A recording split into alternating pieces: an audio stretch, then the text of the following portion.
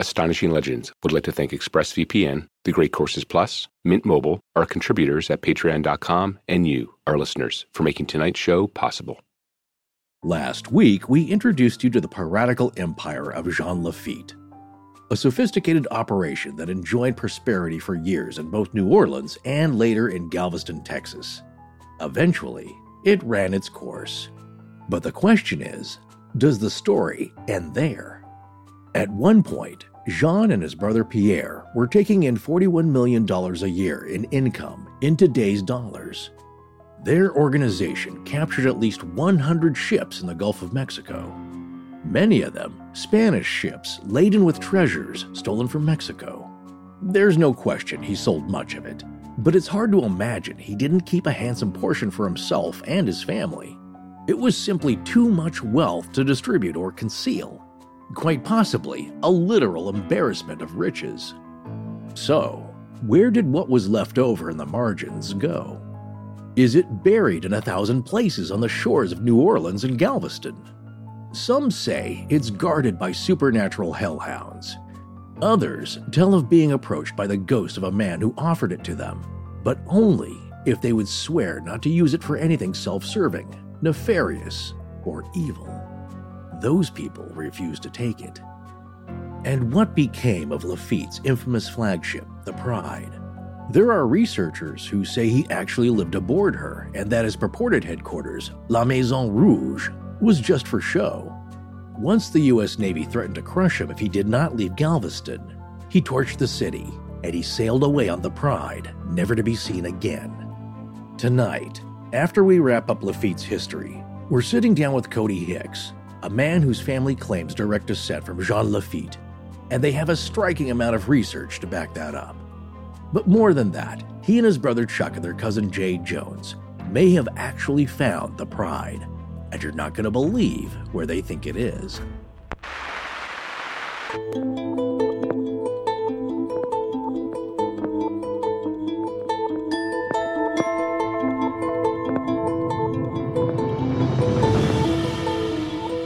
Welcome back to Astonishing Legends. I'm Scott Philbrook, and this is Forrest Burgess. His strange career, his fabled hoard, and his uneasy ghost will not let his name die. Yet, despite a considerable body of undisputed facts about Laffite's political machinations, the man himself remains veiled, enigmatical.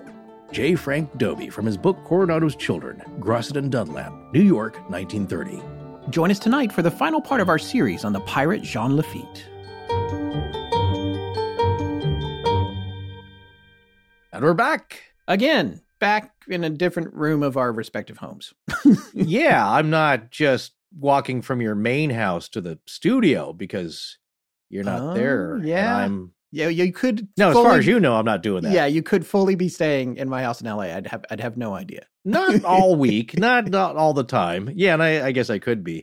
Yeah, and if you're thinking of showing up, I'm here at different odd hours of all day and night. So. Okay, copy that. Yeah. But no, there is some travel involved, but it's, again, as I said last time, it's still delightful.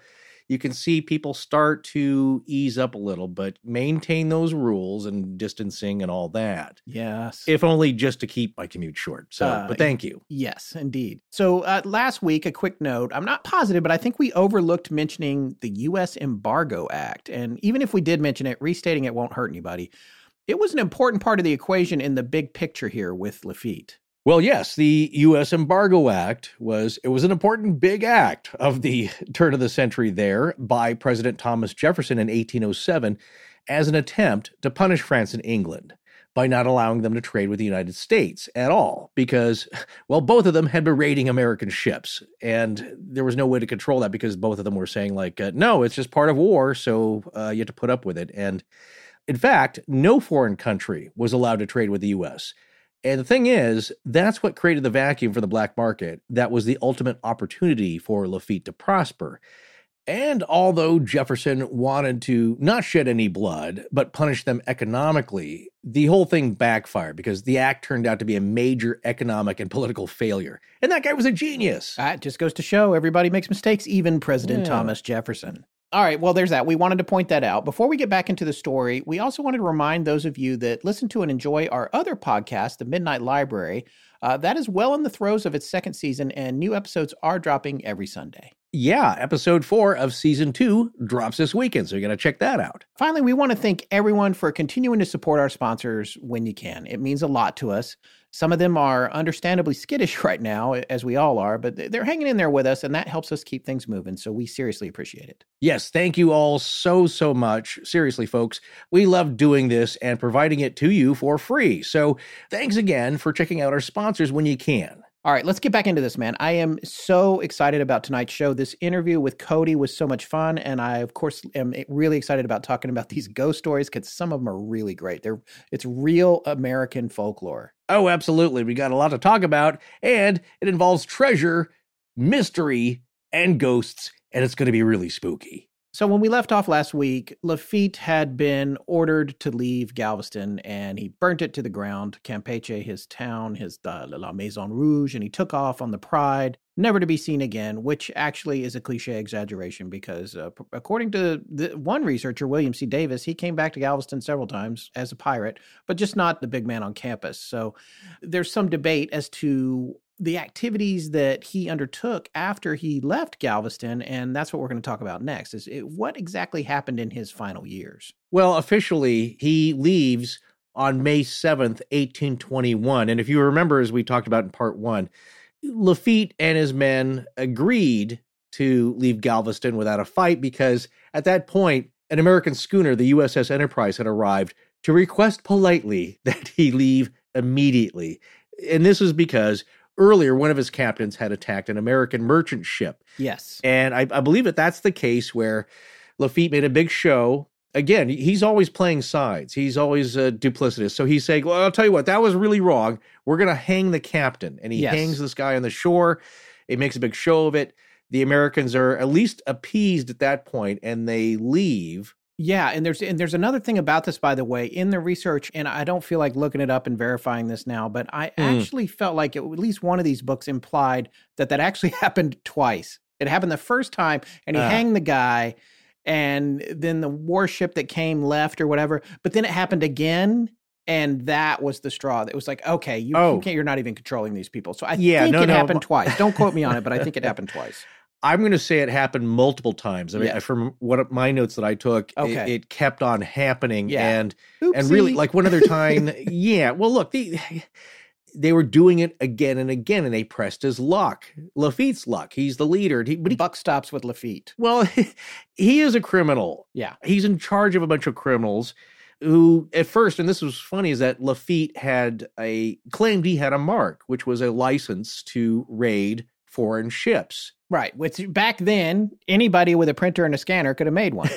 Well, he did. Barely he hit some parchment and a nice pen, and he got somebody to write it up. He dictated most of his writing, and I believe that's why they don't have much from him other than his signatures. That it's believed, I would think, that he could write. Yeah, well, he had a beautiful signature. Signature's gorgeous, so it's hard to believe that he was illiterate if, that is, in fact, his signature, the ones that we've seen anyway. Right, but an interesting point here is that his men believed he had an official mark, and he never did. Right. He said he did, and they were a little surprised when they found out. It's like, wait a second, that makes us pirates. He's like, yeah, there's no difference, really. We're just going to be pirates from now on. Well, that sounds funny, but I want everyone to keep in mind that, when a ship gets boarded, crew and passengers are often killed or tortured or worse. Sometimes just a few, sometimes all of them. People are murdered. This should be kept in mind because piracy is a murderous business, and a lot of blood was spilled in these years. And it's something, quote, a gentleman corsair could possibly feel guilty about, maybe even as a ghost. So if you remember, as you just said, Laffite sails away on his ship, the Pride. His men burn Campeche and Maison Rouge to the ground, along with everything else. The settlement, the entire thing was burned. And it was reported, though, that, of course, he left with his massive treasure trove. And some stories say he also took his mistress and his infant son. So he may have had progeny that lived on after he did. That's important to note here. Here's another interesting note. If you are around the Galveston area, which I've been told is a really fun place to visit, very fascinating. They have a Dickens festival there. It might be either the oldest, longest running one, or maybe just the best. But Maison Rouge is believed to have been at 1417 Harborside Drive near the Galveston Wharf. Except, of course, the foundations around there date to the 1870s. So you're off a little bit. Well, I thought that there was, they had said that the foundation, or at least what they thought was beneath the foundation, might have dated all the way back to La Maison Rouge. Yeah, that's why they believe that's the case. Obviously, it had to stand somewhere. And if you have a stone or concrete foundation somewhere, something's going to survive. Whether it's actually at that location is debatable. But as we said before, it's also at the medical campus for the University of Texas, Austin medical branch. I know what its condition is now because we haven't been there, but I know they had to put a big fence around it because people kept showing up and digging holes in the yard looking for treasure. It's funny you say that. Charles Ramsey, who wrote a biography of Laffite, believes that over time, pretty much every foot of Grand Isle has been dug up for pirate gold. People trying to find it. And that's the point with some of these later stories we're going to talk about treasure, is that people don't give up. And sometimes it can ruin your life. This gold bug, this hunt for treasure. Well, Laffite, he couldn't stop himself. And of course, he's in charge of a bunch of guys, and that's their job, is to rob people and ships. And 2 weeks after leaving, Laffite captured a Spanish ship and was going to send that back to Galveston with some of the cargo there. And some of the other cargo, though, was reportedly buried by Laffite's crew. However, an American revenue ship had spotted it and recovered the cargo and then arrested some of those guys for piracy. Yeah, this is pretty interesting. A lot of this information here, this comes from William C. Davis, who wrote The Pirates Laffite, The Treacherous World of the Corsairs of the Gulf, Corsair being another word for pirate. The U.S. Navy is now trying to put an end to piracy, and they're being very proactive about it. And so are the Spaniards. They're sick of it. So in late 1821, the Navy actually successfully ambushed Laffite, but he escaped. However, he was ultimately captured, but he escaped again. It is thought with the aid of his friends. And the long and short of it was that he was still operating in the Gulf of Mexico. Although his days were numbered, if you believe Mr. Davis, he'd be dead within 2 years. Now, the next year, he was operating out of Cuba. And in 1822, he was captured again, this time by an American warship who handed him over. And then he was immediately released again. It seems he had a get-out-of-jail-free card from Monopoly. Well, you can't stop a party pirate. No. And you know what? He's got a lot of connections, and he's probably bribing people all over the place, like Pablo Escobar. It's not going to be hard to put people on the payroll, you know? That's a very, apropos analogy there because, if you just pay people enough money, you're liable to flip a lot of them. Yeah. So, however, he started attacking ships that had goods inbound to Cuba, and that made Cuba mad. So they banned all acts of piracy, and this is starting to be the beginning of the end for piracy in the Gulf. Now, probably having remembered his good fortune, if you remember, when he aided America at the Battle of New Orleans 8 years earlier, he lent aid in the form of an escort to an American schooner that was sailing through the pirate-infested waters, and he even apparently gave them food and extra cannonballs. Yeah, that's another example, I think, of him having that line. label as, he's doing a patriotic thing, but he's not really a patriot. He's just trying to garner favor. It's some movie you would see with Billy Zane where he just is nice to whoever he needs something from. Sure. Well, in 1823, the year that he would purportedly be killed while aboard his schooner, the General Santander, he attacked a couple of Spanish merchant vessels, theoretically loaded with Spanish silver from the mines in Tegucigalpa. Forgive me if I said that wrong. Nice. He's been practicing for 5 minutes. There's been a lot of complaints about us always talking about pronouncing things, so I'm trying to do less of that. Oh, wait. Should we get this out of the way? The Karankawa. Oh, yeah, Karankawa. Yes, that was advice given to us by a local, and it was not sent in a complaint form. It was just like, hey, I grew up here, and this is how we say it. So I knew I was screwing that up the first time I said it. Karankawa. Those are the Native Americans who were on Galveston initially. Well, after this attack on these two Spanish vessels with the silver, the vessels apparently fled, but the weather conditions were bad. And, I always think about that movie, Master and Commander, where there's several naval battles in that movie where it's all about the weather. Who's got the wind? Who's got the favorable conditions? And apparently these two ships had favorable conditions, and they turned and fired on the General Santander. And not only that, they were loaded for bear. They were ex-pirates or privateers themselves, these vessels, whether they were being operated that way at the time or not. They had a lot of cannons on them. So I want to read this quote from William C. Davis's book, The Pirates Laffite, The Treacherous World of the Corsairs of the Gulf. This is on page 463. That was published by Houghton Mifflin Harcourt, and this is from the Kindle edition. In one of the exchanges, a direct hit from grape shot or a splinter of wood from the General Santander struck Jean Laffite a desperate wound. He may not have known the extent of his injury, but he turned command over to his chief lieutenant, though he was conscious enough to shout encouragement to his crewmen. Soon the executive officer fell with a mortal wound, and Petty Officer Francisco Semelian took over. The flashing of the guns in the darkness continued until 1 o'clock in the morning before Semelian broke off the action. He ordered the General Santander's course changed to an easterly bearing to start for Cartagena, while their antagonists sailed off for the north. This is something that's always fascinated me with these battles, is how they're so pitched and they go on for hours and hours, and eventually sometimes the ships just go their separate ways. Well, you run out of gunpowder and cannonballs Yes. at some point. Then otherwise you're resorted to boarding the other ships if you can, and then it's just a bloodbath. Well, Davis goes on to say on the same page, sometime after dawn on February 5th, 1823, Jean Laffite died, aged 41. A few weeks later, on March 10th, the General Santander limped into Portobello, Panama, on her way back to Cartagena. A body could not be saved for that long aboard ship, and on the day he died, his crew buried Captain Jean Laffite at sea, somewhere in the Gulf of Honduras, probably not far from the Islas de la Bahia.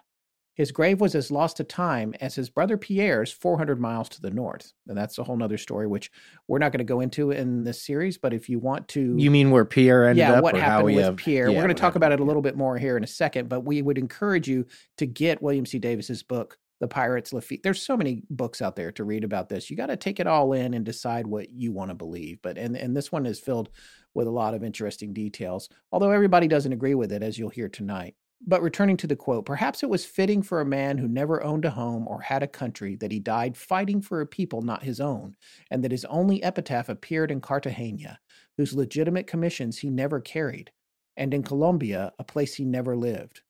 Quote, "The loss of this brave naval official is moving," said the Gaceta de Cartagena when it learned the news. Quote, "The boldness with which he confronted the superior forces which hit him manifests well that, as an enthusiast of honor, he wished to follow it down the road to death rather than abandon it in flight." End quote. Davis goes on to add, in a final grim irony, the epitaph appeared only in Spanish, the language of his enemies. So that's on, again, still pages 463 and 464 in Davis's book, The Pirates Laffite. So that's what Davis posits happened to him. And he has, a lot of footnotes and everything. And it seems like he'd done a significant amount of research into these end days for Laffite, but not everybody agrees, right? No, and here's the thing is that it's pretty glowing reviews, glowing obituary for a guy who was essentially a scallywag, a hellish banditti, as we said in part 1. But you have to remember that Laffite had gotten cozy with the government of Great Colombia or Gran Colombia. That's a name that historians give to the state of Colombia, the country, which was then at the time just known as Colombia. And that government was being led by Simón Bolívar, and they were commissioning former pirates and privateers as officers for their Navy, because these guys are experienced, they're tough, they're well-seasoned and war veterans here. And Laffite was no different. He was a bigwig, so they granted him a commission. They gave him a new ship, as you just said, the General Santander. And this is interesting that Davis also says, for the first time, Laffite was now legally authorized to take Spanish ships. Right. Not just because he wrote up a piece of paper saying he could do it. So that was the first time. But anyway, what I'm saying is that it sounds a little glowing here that this is what you're taking as official proof that he was killed. But in America, there was no obituary for him. No mention at all. Davis couldn't find one. No, I guess nobody's been able to find one regarding his death. Right. So you think, did they not know about it? What, do they think he was just a scallywag, so they're not going to give him the time of day, even in death? What's going on here? And I always wanted to make a note that, well, there's another author who wrote a biography, Jack C. Ramsey Jr., and he wrote Jean Laffite, Prince of Pirates. And the paperback is still available, but He believes that that didn't happen at all. He was not killed in a battle at sea. He wasn't buried at sea. He believes that Laffite died of fever in 1826 or 1827, somewhere on or near Isla Mujeres. And that's in the Yucatan Peninsula, just northeast. And that's what we recounted in part 1 as well. That's what Dobie believes, is that, as we said before, and I'll just read that passage, it seems safe to assert that he died quietly in a bed in the Yucatan in 1826. Nevertheless, the story has come down that he died in a daredevil engagement with a British war sloop, his buccaneers cheering around him, his locks, quote, matted with blood, end quote, and the dagger in his swarthy hand streaming red. So Dobie's poking a little fun at that grandiose ending. And I would say this too, if for some reason politically you don't know what was going on, it might be easier to declare somebody who's shady just dead. Yeah. Maybe like a Butch Cassidy scenario where like, well, he's dead, don't go looking for him. Or you don't know what happened. So I myself, I'm not really falling for either one of these. I think it's probably more likely, as history usually falls, that it's the less glamorous death. You died of fever in a squalid hut, and that's the end of it. There's a little bit, not a huge time period, but between, I think the first edition of William C. Davis's book was 1946, so 16 years after Dobie's book, but it was also published again or copyrighted again in 2005. Now, apparently, to be fair, though, Davis does have an account that is similar to this, some Laffite passing away in the Yucatan. Yeah. In 1826 or 1827, but he claims that that was actually Pierre Laffite and that the death had occurred sometime in 1821. So now that Jean Laffite, in life, in any case, has faded from the picture, he is dead at some point, probably at least after 1827. What happens after that? The man and name lives on. And certainly what lives on even stronger is rumors of all this vast wealth that he had accumulated, his treasure. And so then begin the rumors which fuel the legends. So backing up here a little bit, just to recap, all the Barratarians, Laffite and all his men who had fought at the Battle of New Orleans had received full pardons from the 4th U.S. President James Madison, but they continued to raid American traders. So that man-of-war ship that shows up in 1820, that was commanded by Lieutenant Kearney, who sailed into Galveston Bay with those polite orders that he split immediately. Well, this leads to a treasure rumor. That's one of the first ones, and we're gonna hear our guest talk a little bit about tonight. Apparently, evidently, before Laffite left, one legend says that Kearney's men, Lieutenant Kearney, they had seen Laffite really greatly distressed and pacing about, muttering something about my treasure and the 3 trees, and he was really upset, pacing back and forth. Now, the 3 trees were a well-known spot on Galveston Island.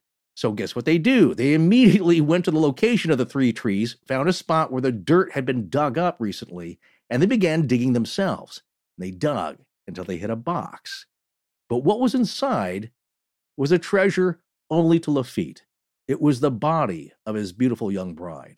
Yeah, it's not clear what happened to her either in that story anywhere. I couldn't find any details on that, but yeah. So either he had another mistress possibly that he left. That's the other rumor that, when he took off, he had taken his other mistress and a newborn or his infant son. You don't know who this is, but apparently what's interesting is that kiboshes this treasure. And yeah, it was a treasure to him, but not what they thought. But immediately people are cocking an ear to hear of anything that might lead to where all of his money is.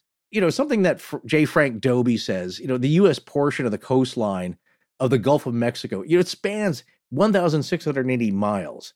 And as Dobie jokingly comments, nearly every inland and island has a Laffite treasure story attached to it. And as of 1930, when the book came out, Dobie says that about once or twice a year, you'd hear a newspaper story from Texas or Louisiana, and they would publish a story about someone hunting for one of Laffite's treasures. But the most intensely devoted searches for treasure are done in secret, and they never make the papers. Yeah. Wait till you hear tonight from Cody Hicks what the law says in Texas when you find a treasure.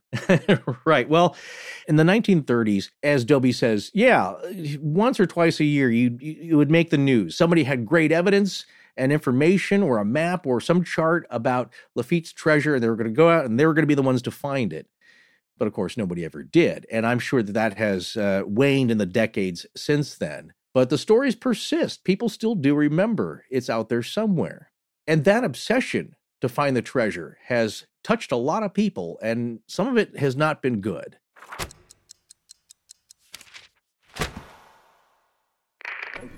Hi, I'm Emma Mycroft, and you're listening to Astonishing Legends with Scott Philbrook and Forrest Burgess. Now back to the show. So now we're going to talk about the treasure and the people that go looking for it and the stories that have followed. And this first one we're going to talk about comes from Dobie's book. And it's a great example of how this hunt for treasure, this obsession, it can ruin your life and your own personal fortune looking for it.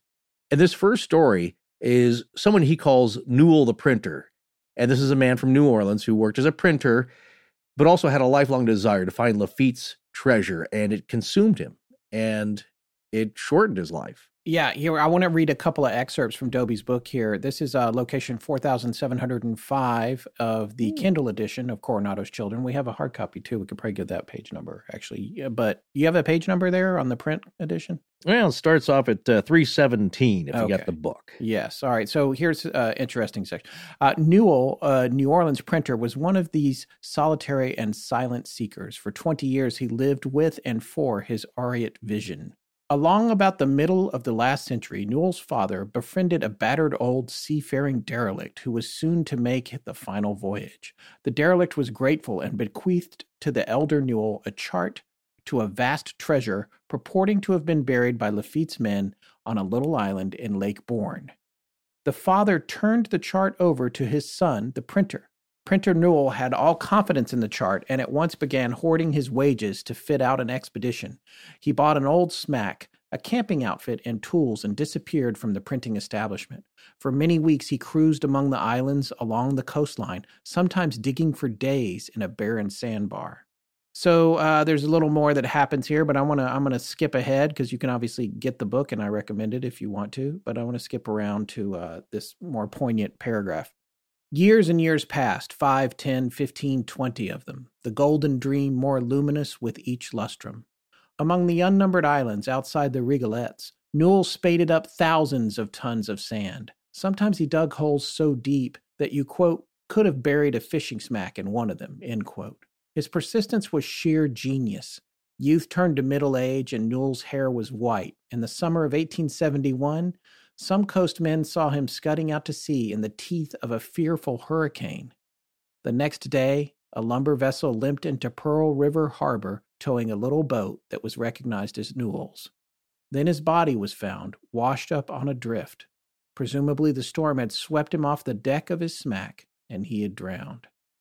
So there you go. It's been his whole life. Yeah, no, he couldn't even stop in the face of a hurricane. Still had to go out. So the only thing he found was that his desire did not wane. But the parts of the book and the story here, which you did not get to, was that, he shielded himself away from life because he didn't want to trust anyone. He kept to himself, and it just fueled his obsession. And treasure has ruined so many people's lives. Yeah, it reminds me of some of the interactions that were had by the gentleman behind the book we had read for the Knights of the Golden Circle, Rebel Gold. It had 2 titles, but Rebel Gold was one of them, because there was the one gentleman, the subject of the story, had gone out with someone else who immediately betrayed him. So it's interesting. You got to be careful when you're on those treasure hunts. Well, yeah, of course, people have killed each other. That's what Dobie was getting at, is that some of the more fantastical stories don't make the paper. You don't know what's happened out there in the wilderness. The next story here is where somebody may have found something, or at least something worthwhile to follow up on. It's labeled The Spanish Dagger, and this takes place on Padre Island, west of Corpus Christi, Texas. Now, this would be prior to 1930, but apparently a small group of adventurous gentlemen had gone to this old-timer named Charlie Blucher, who is a surveyor of Nueces County, and he had them run lines because they got a tip on something. So Charlie runs the lines as a surveyor, and all the lines point back to Padre Island. Now, what they were looking for, though, was the rumored brass spikes that marked the treasure. that somehow they had got some information on. Well, of course, they found hundreds of Spanish daggers or yucca plants, but never the brass spikes, because they were looking for a ship, a Spanish ship that was taken over by Laffite's men and that they had lost during a storm. So one legend goes that when Laffite was ordered out of Galveston Island, he sent 3 of his 4 ships to fend for themselves. He first selected a crew, however, for his own ship, the Pride, and Laffite sailed to the mouth of the Lavaca River to hide out and privateer when the opportunity arose. So at that time, Port Lavaca was made up of treacherous sandbars and a narrow channel that only Laffite's men knew of.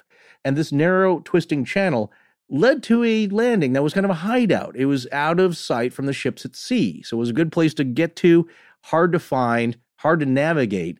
However, they did get spotted once when they were out cruising for prizes, and a U.S. revenue cutter is in pursuit. Now, the captain waits out of sight. He does a clever thing. Apparently, he's just as clever as Laffite. He keeps out of sight, and Laffite goes up this narrow channel, waits for a few days, and the captain of the cutter makes a show of like, well, we're done. We're not going to follow you. Looks like he's taken off.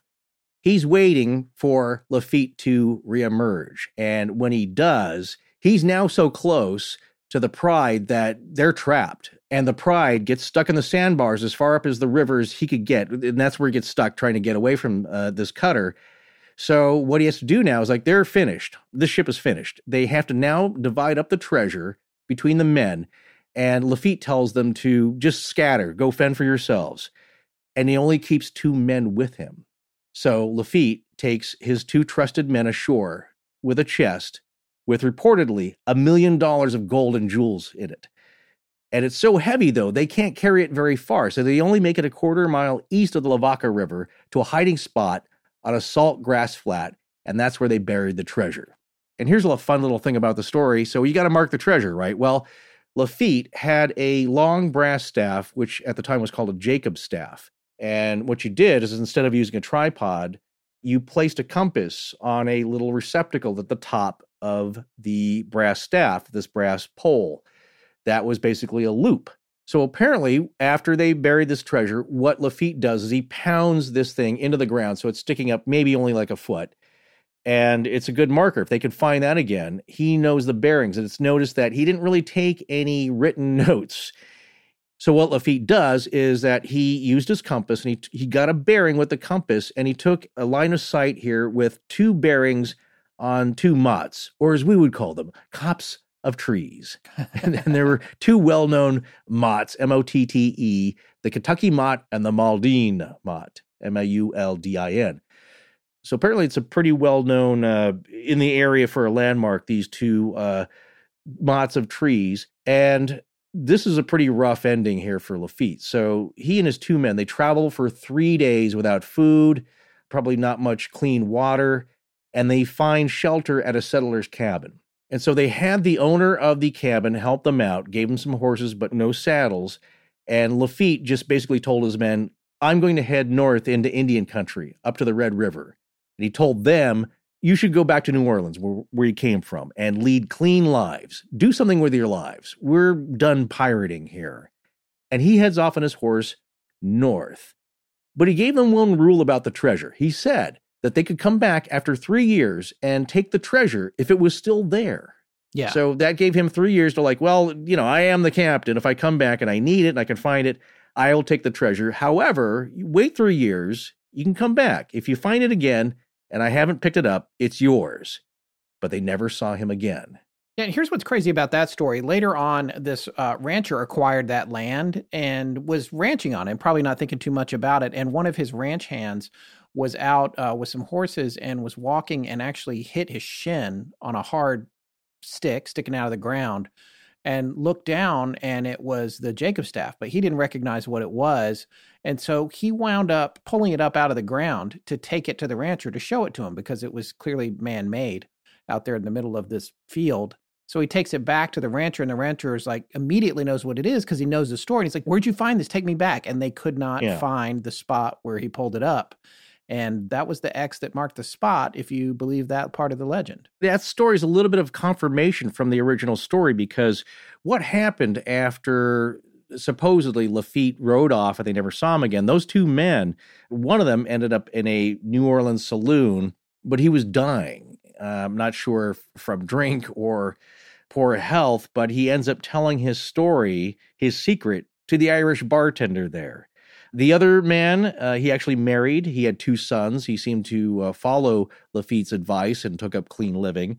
And when those 2 sons were old enough, they were able to corroborate that story with the bartender, that the treasure was indeed buried and marked with a brass rod. And they had good information now. So they took off searching for it. And of course, they found nothing. But that's a great story. And it ties in with the African-American ranch hand and his boss named Hill, who owned the property later on. And that's what he found. So I like that part of it, that the story of the brass rod, the Jacob staff, is still part of that. And then that's actually found. Yeah, and see, I wonder if since then anybody's been out there with a GPR, with a ground penetrating radar. Because, I mean, if I was the ranch owner, I would invest in that. Although tonight you'll hear a funny anecdote about what happens when you take this high-tech equipment out. Yeah, sometimes it doesn't go as you planned. Well, there's a few other stories in here just like that, where it never works out quite what you think, and it'll drive you mad. There have been other searchers who have come and gone and been more notable, actually found some stuff. One story here is of J.C. Wise out of San Antonio. This would be just a couple of years before 1930. And that's why I believe that Dobie puts it in the book here. But they first start off looking for the treasure at the mouth of the Colorado River instead of Lavaca, that Lavaca area. But when they got to the site there, the rancher who owned the place refused to let them on. So they had to go by water. And they thought that they could dive on it. And what they did, though, was locate an old ship, which they thought had rotted away. And they thought they found Laffite's old ship. And, of course, we talk about machinery. They had apparently some kind of device that would detect metals in the mud and in the water. But, of course, as you said before, weather plays such a part of it that it rained for like 5 days. They're knee-deep in mud. And the machine didn't indicate a thing, it says here. Right. But he knows, it's like, I mean, come on, they located the ship. It can't be too far away. But in what direction? They used that and took a sighting on the 2 Motts and figured they could use that to get pretty close to where they thought the chest actually was. They had triangulated it, so they had a good bearing on it. But of course, it was too hard to get to. Yeah. And nature rarely helps out. The next story here is interesting because it comes from an old Texas Ranger, and apparently he'd written his account down in a letter that he was living in Lavaca County in 1870, and he tells a tale about his brother being hired by a farmer named Bundick. And one day, this farmer Bundick goes out turkey hunting, and he's walking around. It's raining. He's in tall grass, I believe, and he bangs his leg on something very hard. And you can imagine if you ever banged your kneecap really bad on something or fell down or kicked something really hard, you're just blind with pain. And that was the case here. But he noticed he'd kicked something really unusual that he thought was a really weird colored brick. And he takes this brick back to the farmhouse, and the Texas Ranger's brother eventually realizes what it is. It's a solid silver bar. It was silver bullion left by Laffite's men. They had found some portion of a treasure there. And here's what turns out to be so like other treasure stories. They go back. It's just the same day or same time span. They go back, they go looking for it, and they find a turkey feather. They find Bundick's tracks, the farmer's tracks in the mud. Can't find the bricks anymore. Just couldn't find them. And the guy thought, like, man, I must have been just yards away from this thing and never found it. And they go back year after year, and then like nobody ever finds it again. Now it's thought that other people had found a piece of bullion, silver bullion, at some point and made off with it, just never told anybody over the years. But somewhere out there could be a pile of silver bullion. Yeah. Well, if you were a farmer or something and you own that land and you found that, would you necessarily announce it, you know? Well, at some point, no. Well, in the chapter, there's one final story that plays out like a regular treasure story about William Selkirk, who had bought up 6,000 acres of land along the Colorado River. Part of it was a place called Gold Point, which he had gotten a description of that may have the treasure. And the one thing that's interesting about that is that some guys had shown up on the property got permission from the caretaker, started digging, and they may have found something. The caretaker had tried to protect his boss's interest, but these guys showed up in the middle of the night, and when they showed up the next morning, there was a rectangle out of the earth. Well, the caretaker was digging. He was like, let me dig. And then he was like, and then he struck something and he decided to pretend there was nothing there and this was a waste of time and he was going to go home. And they were like, yeah, we'll go home too. And then after he went home, they came back and dug it up. The next morning, it was gone. So I loved it when you told me that anecdote before I had actually read that passage. And what I loved about it was, one, it's that kind of, darn you guys. And then the other part was that they found something. Yeah. You don't know what it was, but if you take the story to be true, they found something. Because not only is there some, again, nobody got hurt, but it was somebody buying a lot of land who had a lot of money out of New York, 6,000 acres from, I believe he bought it from the Mexican government, and was intending like, that's it, I'm buying the whole region. And of course, a couple of adventurers come along and they buffalo him. They go around him and they get the hired hand to help them, who is trying to be faithful and honest to his employer. But they snookered him. The way the story's told, he volunteered to help because he knew it was the only way he could keep an eye on him and that he couldn't prevent them from digging. Yeah, absolutely. To keep his good name going, he figured like, well, if I just say no, they're going to come back in the middle of the night and I can't watch them the whole time. So I'll at least be able to report what they're doing and maybe kind of steer them away. Yeah. So he was being a good employee, but yeah, those guys, this again, what I like about it is that they found something. Man, I would love to know what that rectangle held. Yeah. What kind of a chest? Well, now we're going to hear a modern day story about some adventurous guys who actually also may have found something connected to Jean Laffite. They may have found his ship, the Pride. You can correct me, Scott, but I believe their story is actually profiled on an episode of Expedition Unknown. And I'm looking at it as season 5, episode 4. There's a little bit of contention there, I think. But it's Expedition Unknown with Josh Gates. Yeah, and the reason that the episode number is weird because depending on where you find it to stream it, it says it's episode 4, and then on another one it says it's episode 13. I'm not sure what's going on there, but it's definitely in season 4 of Expedition Unknown, which is a couple this says years season ago. 5, right? Or, okay. Yeah, is it season 5? Maybe it's 5. Don't listen to us. Just look up Expedition Unknown in Laffite, and it comes right up. You'll find it on whether it's Amazon or Netflix. I can't remember where I wound up getting it. I think it was on Apple TV as well. You know where I found it, and I'm going to put a link to, is on Facebook, actually, where there are a bunch of Expedition Unknown videos. So it's on there.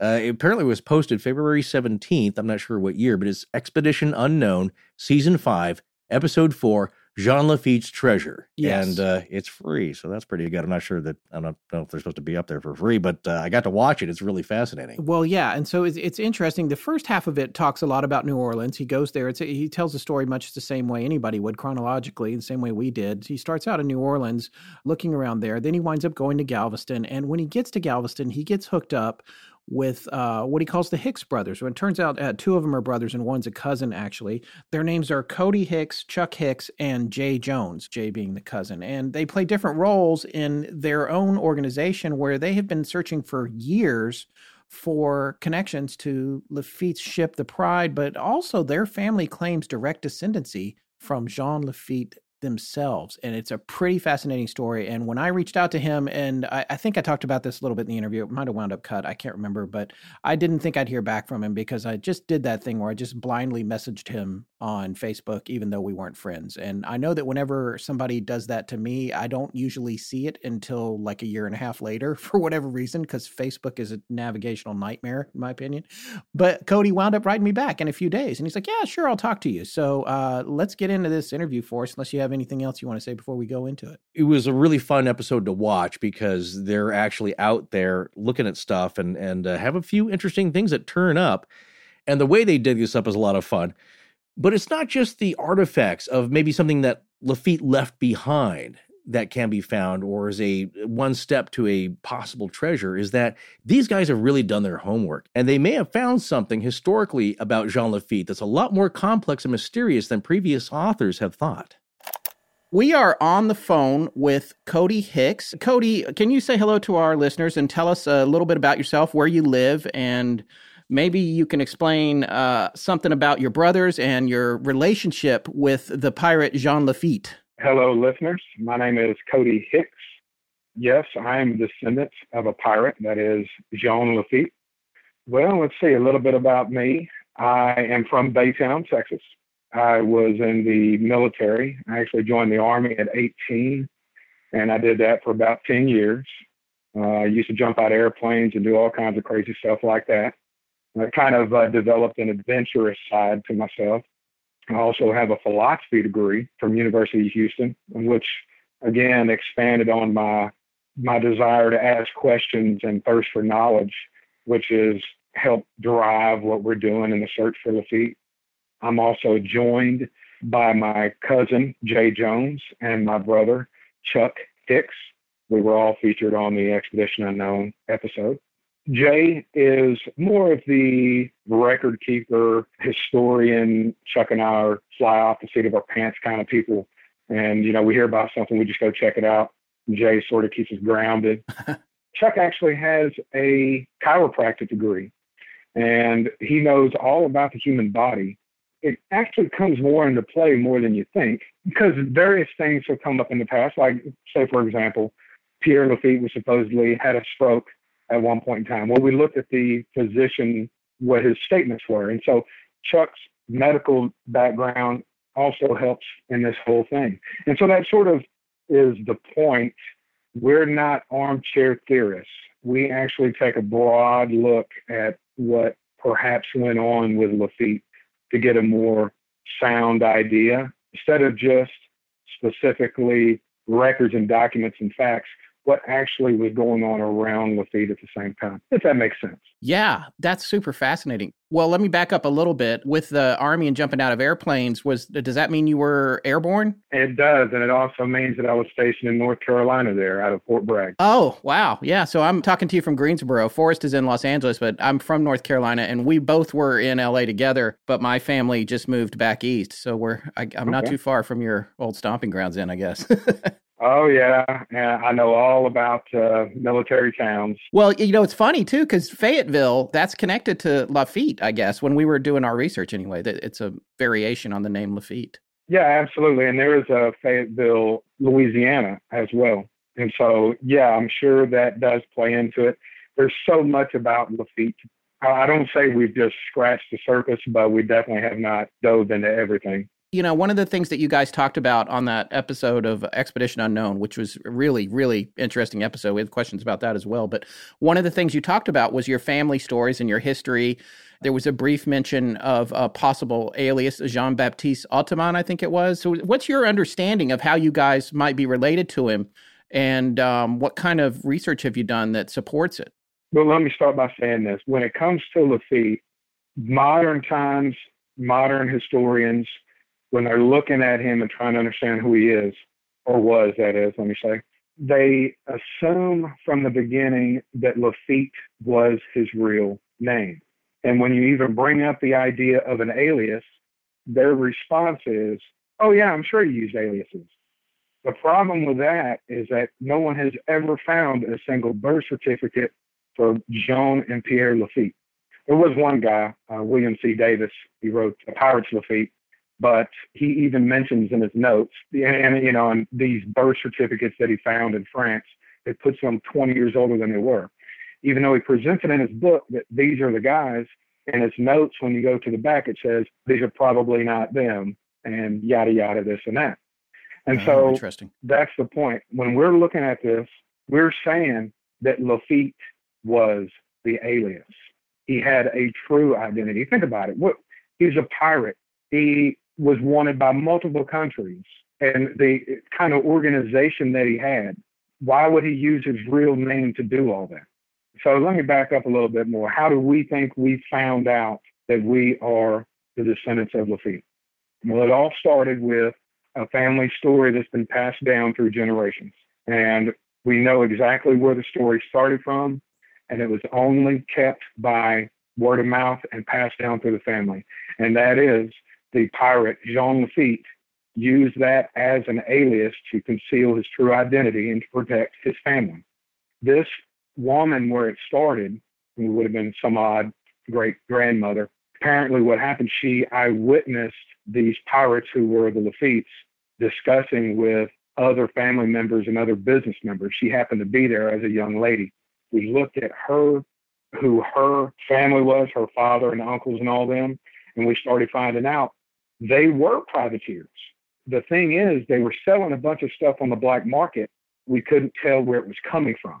And then so what we did was I had several interviews with the director of HNOC, Historical New Orleans Center. Uh-huh. And, we showed her the evidence we had, and she said, well, these people that you're looking at right here, it appears as though they were at least pirates or privateers. And then so that's where we connected in the family story with that is where it began. Now, there's several other things going on here, but our ancestors shadowed Laffite. Everything that Laffite did, that is, as far as we know, he pirated goods, but he was selling them somehow. Well, our ancestors were selling pirated goods. We didn't know where they were getting it from. Laffite was known to have had warehouses in like a place called Donaldsonville, Louisiana. Yep. But there's never been any evidence. Well, guess what? The Ottomans had warehouses in Donaldsonville. Oh, wow. Correct. So everywhere that Laffite was supposed to have done something, we find the Ottomans doing it. But then everywhere that the Ottomans were supposed to have received said goods, Laffite's doing it.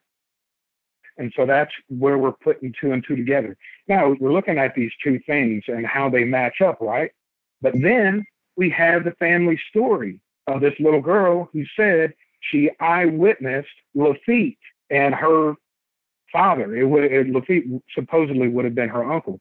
Laffite and her father discussing what to do with this stuff, secret meetings. So all of this put together, it just makes sense. Does that mean her father would have been whoever Pierre was, or somebody, or an additional relative? No, it would have been an additional. Okay, so the two personas we know from history are Jean and Pierre. They supposedly had another brother, an older brother. We came across that in our research from the book Coronado's Children by J. Frank Dobie, who mentions there was another brother, but he's not mentioned in the history books much. Correct. And he actually went by a different name. And I want to say it's Alexander Yu or something like that, Y-E-U-X, something like that. So we know that he possibly had another brother, but, who knows, as far as the history books are concerned. Actually, our family, there was 5 of them living who had moved from France and moved into the New Orleans, Louisiana area at that time. The 2 that were supposedly that we think were Jean and Pierre Laffite, that was Jean-Baptiste Ottoman and Gaspard Ottoman. And they were actually operating around the New Orleans area. We also have 2 other brothers, 2 younger brothers, who were actually the ones who owned the property and maintained the warehouses in Donaldsonville. Oh. They also had one other older brother who he didn't own any property there. We know we were putting him in Louisiana at that time, but we can't figure out where exactly he was moving around to or what. He was actually a cannoneer for Napoleon back in the wee old days. Now I say wee old days. I mean, hell, all this is wee old days. He was actually in the military for Napoleon. Okay, so Adele Ottoman, who we believe started this story, who eyewitnessed this going on, she was the daughter of one of the guys maintaining the warehouses in Donaldsonville. Okay. And Laffite, who was known to have frequented Donaldsonville to, I guess, whatever he was doing, bring goods or inspect his warehouses or get munitions or whatever it was. It's during these meetings that she was there at the house or warehouse and I witnessed this family get together. And what better of a way for them to keep their identity and to look after each other? 4 or 5 brothers. Right. It's a family operation. It's going to go way deeper than this. When you hear my theory, I think it's going to blow your mind. We already did the first part of this, and we did our own, look at the history. And we're newcomers to this. You've got years of studying it. We don't pretend to be any kind of experts. It's one of the things we joke about on our show. We bounce around lots of different topics, so we only get to learn about things for a few weeks, but we love to dive as deep as we can in that time. And one of the things that I said in part 1 of this series was It's amazing to me when you read the history books that there were no real attempts to overthrow him or take over. Like if you're in that much power, you would seem like there's somebody always gunning for your position. And that would explain it, honestly. If they had a strong family network and everybody was just looking out for each other, that would explain why that doesn't necessarily come up, it seems. Yeah, absolutely. It's actually quite powerful, and especially if they're respected. Yeah. One of the things that scholars, oftentimes, they're not asking the right kinds of questions. This is where my philosophy comes in. So Laffite shows up on the scene in New Orleans I think it's around 1804. Is that what you guys have? Yeah, we really weren't sure, really on the scene in 1810, but they weren't exactly sure, when he got there. It was thought around the time of the Louisiana Purchase, which would have been 1803. So 1803 to 1804. When he first showed up, right? Yeah, when they thought he first appeared in New Orleans. Very good. You guys are falling right into my trap. 1804 is the earliest accounts of him actually showing up. There's a manifest when they showed up at the dock, I believe, the first time. And it was like one of the last times that they actually obeyed authority there.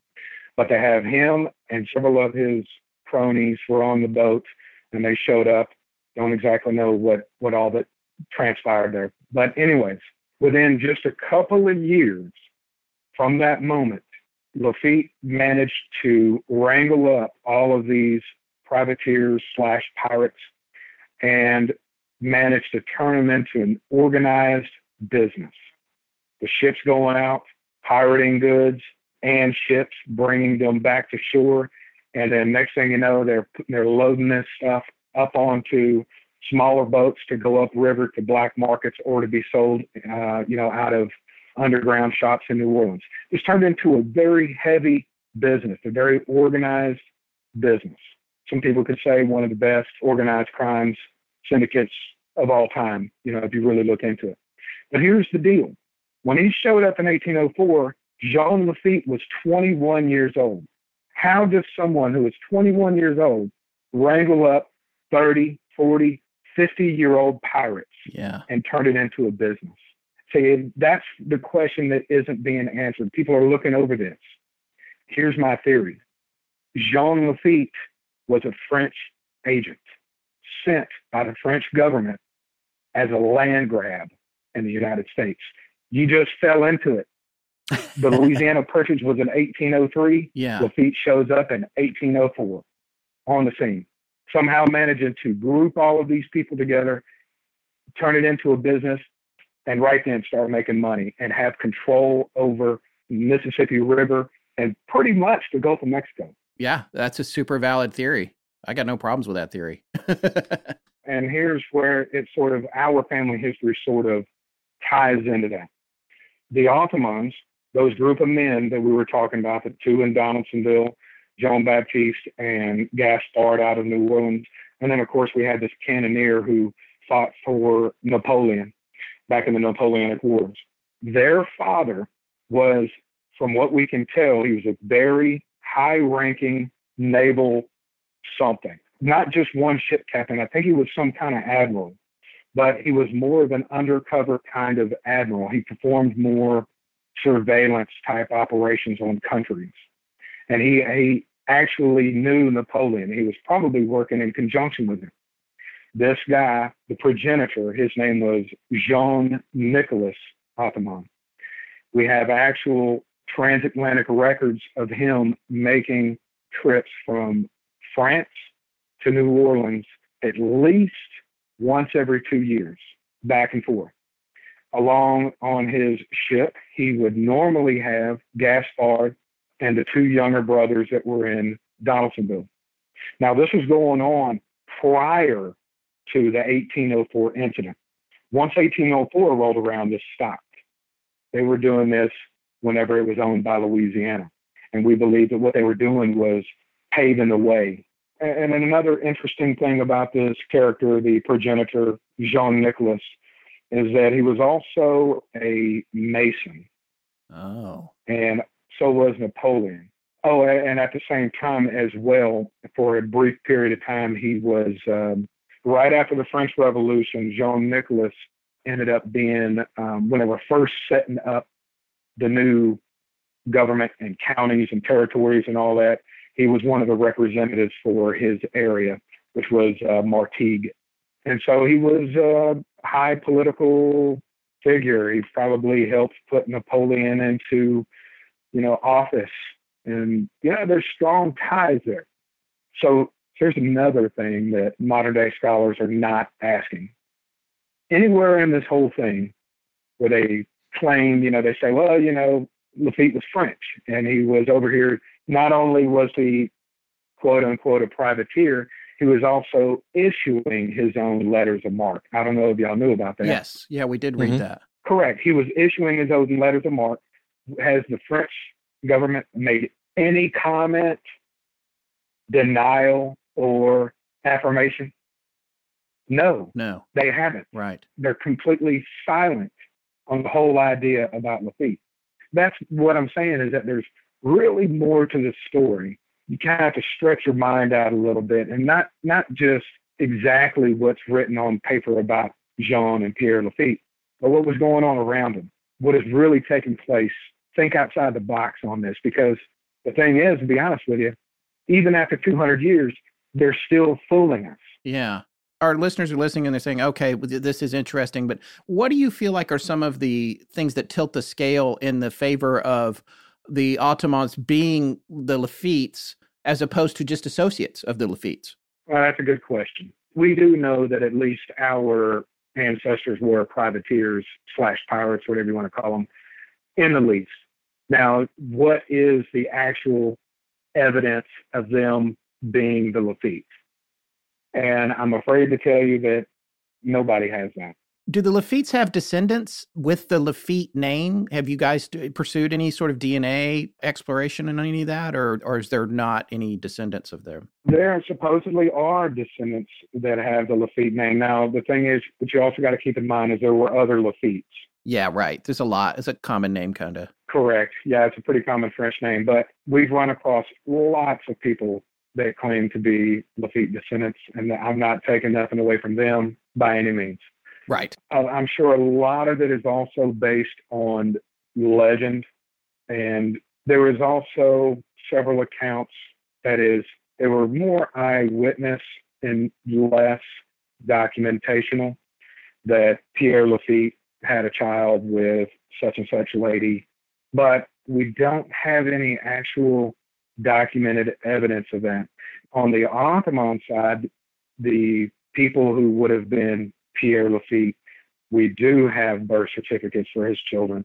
So DNA testing, when it comes to that, what do we test it to? We have no bones or anything, from the Laffites. And so it gets really difficult. Now, I guess one thing we could do is test ourselves to some of these other claimed Laffite descendants.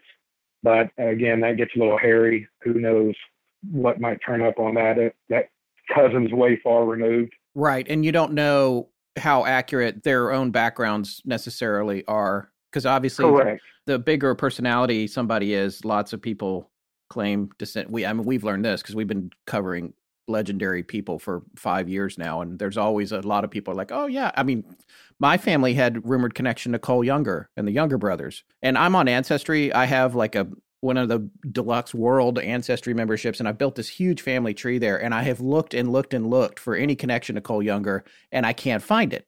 I found Youngers and I found other family names, but I couldn't find Cole in there. But one of the stories that my grandmother used to tell before she passed away was that there was a joke about a young child in the family, because I'm related to a man named Galusha Grow, who was the Speaker of the House when Lincoln was president. So there was a connection between him and Younger and another family name, which was Daly. And there was a baby, and the family joke was, how's that baby doing? And they would say, oh, she grows younger daily, because those were her three names. That was all connected back to Cole Younger. But I've spent hours. Oh, wow. Yeah, just hours. But that's one of those things where it's like this family story has, it came down from my grandmother, who was in her 90s, passed away, about 10 years ago. It seems so real. She wasn't glorifying it. She was just like, oh, no, we all joked about that. And Cole Younger was mixed in there somewhere. And I was just like, wow, it's interesting. But I couldn't find the connection on Ancestry. So In my family, we believe it on my Okay. father's side that there's some connection there. So I'm one of those people, but, if I took DNA, I don't know if it would line up, and, who knows where Cole Younger's descendants are. I haven't pursued that, but I know how it feels to be like trying to make some kind of connection there. But it seems like you guys have really done a lot of work. You've got a lot of those events all being aligned, the years and the number of people and the offspring, and it makes a lot of sense. Yeah, it's difficult because, again, we're talking about something that happened over 200 years ago, back when record keeping was not something that they did. Like there was nothing digital, and records get lost, and no records are taken. And then we're talking about a time where piracy was still a big thing, and we don't know where they were born. They showed up on the scene in 1804. We don't know where they died. That is as far as when you're looking at the actual name Laffite. Right. And so they're phantoms. And so to sort of, add on to that, there's no rock hard evidence. We're just looking at the profile. In terms of the Ottomans that you think are probably the Laffites, do you have information on their deaths with their original name? Yes, for the Ottomans, we do, except for one character, which we believe was Jean Laffite, ironic enough. Jean-Baptiste Ottoman, we don't know where he died. Davis posits in his book that he was buried at sea after some kind of clash off Cuba, right? Or something like that. Yeah, I have my reservations about Davis, but yes, that was what he claimed. There's just, several theories on what happened to him. Right. That's one possibility. Another one is that he was buried in the Yucatan. Yeah, what is that story? We've only heard hints of that story. What is the Yucatan story, like in a more detailed sense? So one of the theories, and, there's a little evidence to go with it, but one of the other countries that he apparently was working with and helping out, I believe, was Cartagena. Mm-hmm. Yep. Now, it could have been trade-wise. It could have been something else. I don't know. He had some kind of connection there. So one of the theories is that when he actually left Galveston, he went down there to find new work, refuge, whatever you want to call it. And the story is, which is a legend, that he was in a sword fight or something like that and was killed, and they buried him in an unmarked grave down there. Who knows?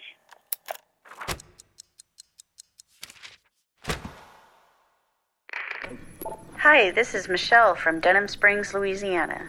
When I'm not out hunting the Rougarou, I'm listening to Astonishing Legends. Let's get back to the show. The two people that Davis picks out, their birthdays are way off. So the traditional Jean and Pierre Lafitte, they believed, were about 4 years in age difference, of course, with Jean Lafitte being the younger. And it's typically believed, based on their eyewitness and age and what they've also had told people, eyewitness accounts and stuff like that, that Lafitte, that is Jean Lafitte, was born around 1781 to 82, and Pierre something like 1778 to 1779 or something like that. But, the ones that Davis had picked out, they're like 10 years apart from each other, the would-be Jean and Pierre Lafitte. Of course, that was their actual names. He found Jean and Pierre Lafitte brothers, and I guess that's good enough for evidence, right? Right. But they're actually 10 years apart from each other and about 10 to 15 years older than what history has as the Laffittes. Not only that, they don't even come from maritime background and stuff like that. So the Ottomans that we believe were Jean and Pierre Lafitte. And again, it's ironic, coincidental evidence, perhaps, who knows. Jean-Baptiste Ottoman was born in 1782, and Gaspard Ottoman was born in 1779, right at the exact years that were supposed to be the two. Uh-huh. And so when you match that up with everything else, it's just an extra little thing added in there. So it sort of also goes into this island of Mauritius, which is near Madagascar in the Indian Ocean. So Jean-Nicolas Ottoman, the progenitor, when he was making these normal trips back and forth between France in Louisiana. He was bringing all of the sons that were of age minus Jean-Baptiste. And they were coming back and forth, even the younger brothers. We find that Jean-Baptiste was actually on the island of Mauritius during this time, growing up, where there was another family of Ottomans out there who were involved in trade and commerce, maritime trade and commerce, very lucrative business for them out there. Here's the deal. At that time, before, not switching gears, but we're switching personas. At that time, Jean Laffite, prior to showing up to New Orleans in 1804, and this is when he was in his late teens up to 21 years old, there are reports that he was actually conducting piracy in the Indian Ocean.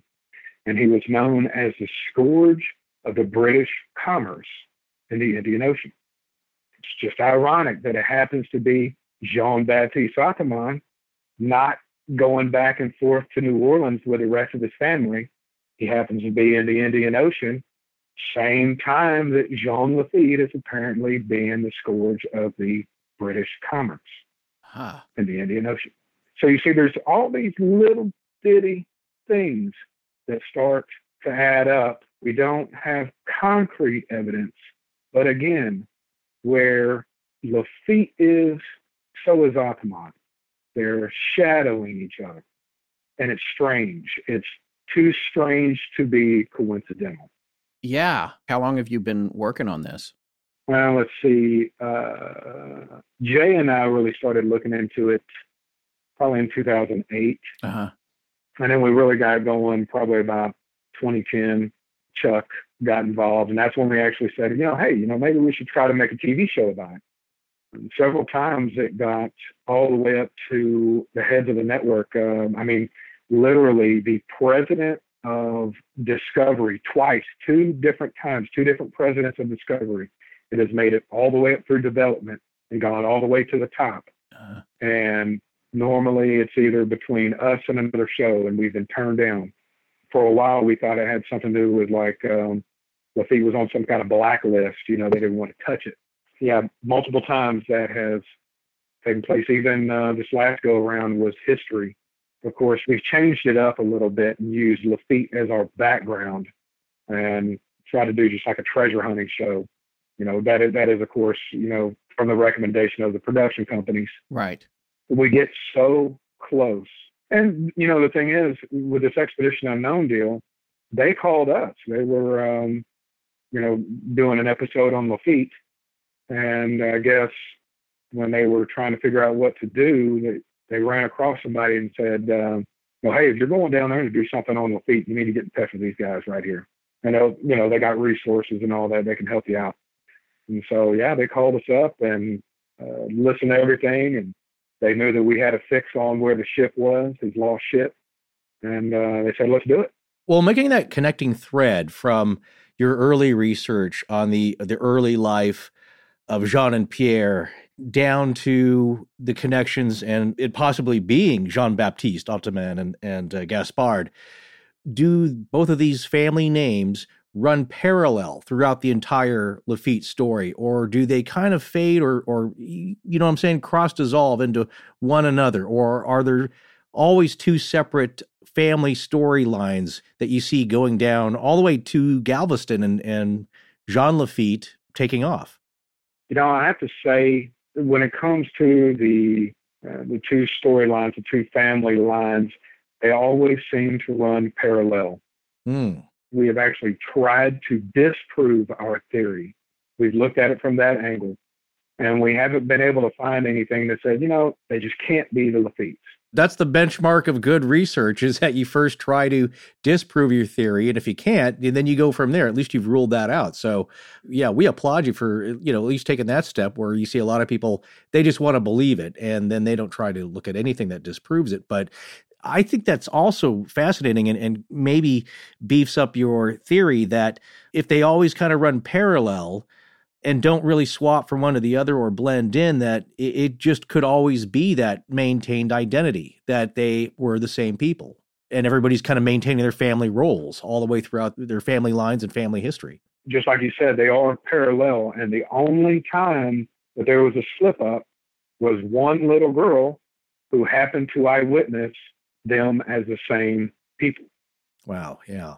That's where, so we can look at all of these coincidences and wow, it's close and it's parallel and this and that. But you go back to, there is still this random story that this little girl eyewitnessed them being the same people. Right. And now if there was just a story, it was just passed down, we're descendants of the Laffite, yippee. And then there's no other evidence or any other parallels or anything to add up. That would be one thing. And it would be like, everybody's got their story. Sure. Or if it was flip-flop, we were just like, let's just see if we're related to Laffite, and we find, these people doing this and these people doing that. Again, there's nothing there. But when you have these two things sort of, they do not cross, but they sort of come to a head a little bit. Right. They validate each other. This family story that was sent down, it was just a story of an eyewitness. They didn't know Jean-Baptiste had been in, or maybe they did, I don't know, but Jean-Baptiste had been in, Mauritius, or, they didn't know that one of these days we would be looking at exactly when their birth dates were. You know what I'm saying? Yeah. It was just an eyewitness account that was passed down. And then we have all of these parallels to add into the mix. Right. Like I said before, it's too strange to be coincidental. Now, I also don't want to take away from anybody else, who has a legitimate claim to being a Laffite descendant. And, to be honest with you, we're actually, in technicality, we're not Laffite descendants. We're descendants of Laffite's brothers, who was also involved in all that stuff. But still, the story is our weight to bear, so to speak. The story was passed down to us, and we're the ones who did the research. We're the ones who have come up with the theory, which I think is a very sound theory. So thank you. Yeah. I love your confidence in it. Yeah. And most, as Scott was saying earlier, every family's got some loose connection. My own family, we're supposedly related by marriage to General Robert E. Lee. You can trace that back, and my grandfather has, but those are a little more solid with some people, like you said, that are some notables. Like I would imagine it would be easier to trace Governor Claiborne's family line, because these are people who don't mind being in the public record for authentic reasons. And when you have somebody who's operating on the margins of legality and fully crossing that line, of course, there's going to be some shadowy areas there. I did want to ask one other question, and this is very important to me. Both Forrest and I, is one of the things that we take seriously at our show, because we are always talking about legendary people, and in some cases it's more legend than reality. In other cases it's the other way around. But we put a lot of stock in what the elder members of people's families think. So I'm curious, with your oldest living relatives, what is their personal opinion about the veracity of the connection? Like, what is their attitude about it? There was a brief shot, I think, was it maybe of your father in the Expedition Unknown? But he didn't say a whole lot about it. So I'm just curious what the position is of the older members of your family. They're all passed on now.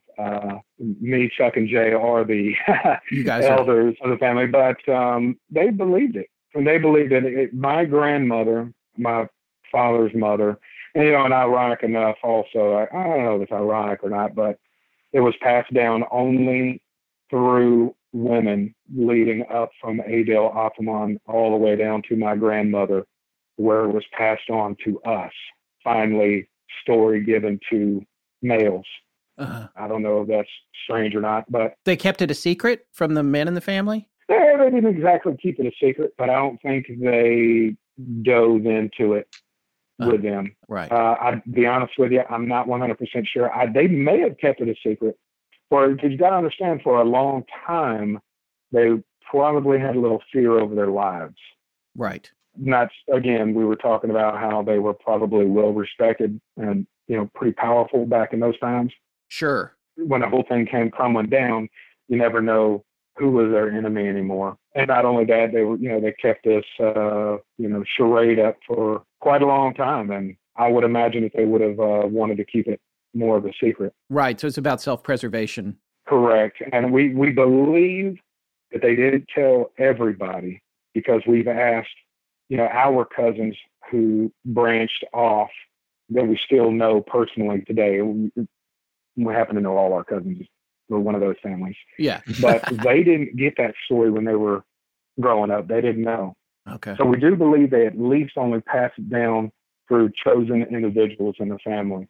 Now, my grandmother, Joyce Hicks, my dad's mother, she's who we heard it from. Now, my great-grandmother, her mother, was still alive when I was a little kid, but I don't remember too much.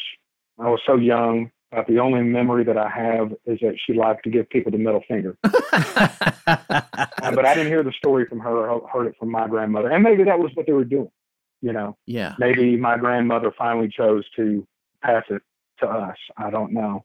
That woman, my great-grandmother, she is the one, if you looked in the Expedition Unknown episode, when we were pointing out on that old family photo. Mm-hmm. Yes. Mm-hmm.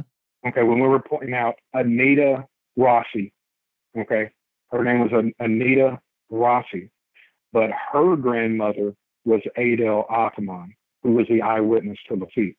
And so out of all those children that were sitting there on that porch, Adele chose my great-grandmother to pass the story down to, not even her children, to one of her grandchildren. Yeah, because she has choices. With a big family like that, you can pick the person that you feel like it needs to continue, but maybe let's not tell everybody, but we've got to pass this down. Well, not better the person who's going to give the middle finger to everybody, right?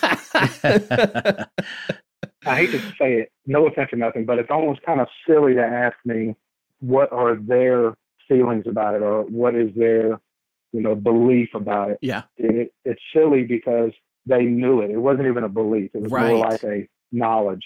Right. You know what I'm saying? Yeah. It's difficult to answer that question. It's just there. It was just a part of them. That's actually the answer I was looking for. Well, let's talk about Laffite's time in Galveston. We've covered already in part one a little bit of his history there, but let's get to the part where it was time for him to leave and those circumstances and what you think happened with him and the Pride and the other vessels that he might have had. When he decided, I got to torch the place and head out of here, or maybe even use that as a cover-up, what were his final end days there in Galveston? What do you think happened according to your family research and why he did what he did and how did he get out of there? Because obviously, I'm sure he had an exit plan, I guess is what what we're getting at, is that he must have thought about this if he had to hightail it out of there because things are getting kind of dodgy. What do you think that plan is and how did he do it? So as we get closer to, or as we get into Galveston, let me say, our family connection that is matching up the Laffites to Ackerman becomes a lot more hazy because on Galveston, Laffite was the government. The parallels sort of end after New Orleans. Now that's, Ackerman-wise. Laffite, who we also thought was Jean-Baptiste Ackerman. Okay, so took control over Galveston Island and Galveston Bay. Now, as they got to Galveston as well, it became more piracy and less privateering. He's living, I guess, more towards the Wild West, if there's a way to describe that a little bit. But even though it wasn't U.S. territory, he was still making a lot of governments angry, the Spanish, the English, and eventually U.S. government did not like them pirating down there, even though they weren't targeting American ships. They still didn't like it. But what happened was apparently the story, there's some written accounts of this, but some of Laffite's men actually pirated a U.S. ship, one or two of them, and actually ended up killing a few of them. Well, this word got back around to the U.S. government, and they had had enough. So even though Laffite apparently hung these captains and the perpetrators that did this, because he told them, do not attack American ships, they sent a little U.S. Navy envoy down to make contact with him and address him. Now, this is where we do have some documented evidence that is actual legit documents, is when I believe the commander was Lieutenant Kearney. He is the one who showed up in Galveston, made contact with Laffite. They had dinner over a couple of nights. Or they didn't have dinner over a couple of nights. They had a couple of dinners to discuss it. It's not like they, snuggled up together or anything. But they discussed what was going on there, and Kearney told him the U.S. is not going to allow you to stay here any longer. There was no battle. There was nothing going on. There was a discussion. And he said, look, you're going to have to pack up and leave, or the U.S. Navy is going to send vessels down here and just destroy it. They'd rather not, but, that's the alternative. Laffite agreed, and that is when he torched, the majority of the buildings on the island, and they sailed away. Kearney eyewitnessed this. So that's another thing he did, was he also eyewitnessed the Pride while he was there. And it was what he described was a 3-masted schooner, which I guess at that time was not something too common. A schooner is, around 65 to 75 foot long. I guess normally back in those days, they not only had 2 masts, but this one had 3 masts, built for speed. His other eyewitness was that it was, or description was that it was black, and it was high in the front and low in the back. And his exact words were, the bow ideal for a pirate. When I read or listen to those words, I can almost see the ship in my mind, Yeah. I could imagine a real pirate ship made for speed, black from the pitch and tar, so that's harder to spot, Yeah. It's very romantic almost, sort of, to put it into words. Yeah. But anyways, he watched Laffite sail away. Now, there are other reports, I don't know where this came from, because that is actual documented evidence.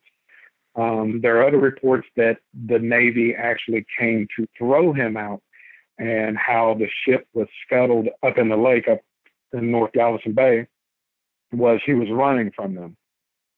But again, it doesn't really match up with the documented evidence unless he left and came back. Now, if that's the truth, then you would have thought that there would be some other evidence that the Navy came back.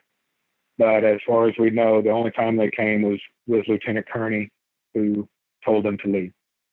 We do know the area, and, you'll have to forgive me. I cannot disclose the actual name of the lake. No, I noticed that you didn't do that on Expedition Unknown, and I had in here in my questions to ask you about that, but kind of figured that you were, it makes sense not to do that. I was surprised you showed a map in the show, so. Well, it was not the real map. Okay, good. That's good. I'm proud of you. Yeah. And in fact, if you notice, whenever on the show, we were heavily constrained by the Army Corps of Engineers. Okay.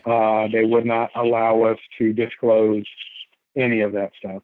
Okay, so when it comes to that area up there, it was a river that we know that Laffite used all the rivers in New Orleans. Now, here we are, we're painting a profile and MO again. Yeah. Okay? In New Orleans, how did they get their goods up into Louisiana to sell, to do the trading, black markets and all that stuff? They used the rivers. Best way of carrying goods for trade. Well, again, here we are, we have again in Galveston, he's using these bayous and rivers to transport goods up. Except this time, it's less civilized. There were some settlements, but the ship lies in one of the exact rivers that he used for trade, or that is in a lake off of one of the rivers. There were also eyewitness reports. There were some settlers in that area who eyewitnessed Laffite using that, or at least they could see that it was somebody's pirate ship, was using these little lakes. Now, my opinion is Laffite actually left, the way that the documented evidence has, actually left, and I believe it was around like 1821. I believe he actually went somewhere for a little while. He probably, you never know. He might have gone to Cuba. That might be the startup of some of these legends. He might have actually gone and did a little time down in the Yucatan. But again, if Laffite died in the Yucatan, or if Laffite died in Cuba, why is a ship back in Galveston Bay? Mm-hmm. So I believe that he actually did leave and go somewhere, but that he must have come back. Now, again, we don't 100% know if that's Laffite's ship. We'll get to that in a minute. But I believe he must have come back years later, after the threat of naval retaliation or anything was gone. Now, those rivers and these lakes up in here, this is a drainage basin. The Galveston Bay is a drainage basin, and it's swampy. These lakes and rivers, they move very fast, faster than you would think. This is my opinion. I bet he's got it stuck on accident. Okay. But again, the scuttling intentionally on purpose, that would match up more with, being chased up in there or running from the Navy. But again, we would have other evidence to back that up. The Navy would have said, oh, yeah, there would be records. Oh, yeah, we chased Laffite up in there. Had to go back down there because we wouldn't leave, yada, yada, whatever the story would be. But we don't have that. So I don't think it was intentional. I think it was definitely an accident. The lake was probably not a lake back then. I mean, obviously, he had to get the boat into it, so it must have been connected to the river. So I'm guessing that based on what you're saying, that the landscape and the path of the rivers and the bodies of water is geographically speaking, probably changes fairly rapidly, I would imagine. Yeah, I'm guessing I wasn't quite as clear. Sometimes I ramble on a little bit, but no, it was a lake. Okay. It was a lake. It's actually shrunk a lot. And the river feeds into it and feeds out of it then? Yes. Okay. So the river makes a large bend. It's like a big U. Yes. On the north side, an estuary or a pass or whatever you want to call it comes off and fed this large lake. Okay. Then it actually went back into the river. Okay. Now it has changed dramatically. It's much, much, much smaller. We had to do big time investigatory work on it. I went back and found all the surveys and maps all the way back to 1830 something. And what we did is I took all of them and I matched them up with a current topographical map, and you can see the landscape, the elevations, and you can see where that lake was, the change in the trees, where the trees change, where the swamp begins and ends. Then you can take the next one, which was in the 1860s, which was actually a Union survey that was done down there. You take that map and you can see where it was then. And then there was one in like 1890 that you can see there, and you can see how the lake has shrunk. And where the ship lies right now is the reason why that one large lake has now turned into two. It was the sandbar. It was the catalyst that created the sandbar to separate the one lake into two. Right, which supports your theory of accidental beaching. Correct. Yeah. It got shallow. It was something that he normally used and was comfortable with, and got it stuck. In the Expedition Unknown, there was an allusion to two stories. One about Josephine Joseph being on a picnic in 1856, and then also there was another story, and it was just one half of a sentence that made the air, but something about in 1890, somebody walked on the deck. Can you elaborate on those two stories a little bit? Sure. Josephine Joseph. No, that's a name, isn't it? Mm-hmm. She's a mine, baby. Her family lived in that area, and from what we understand, I don't know how you would term it, but they weren't exactly settlers. They were more, they probably were wealthy, and yes, they were out there on a picnic. So, she wrote regularly, apparently, whether it's letters to someone or actually in her journal, but, we dug this stuff up.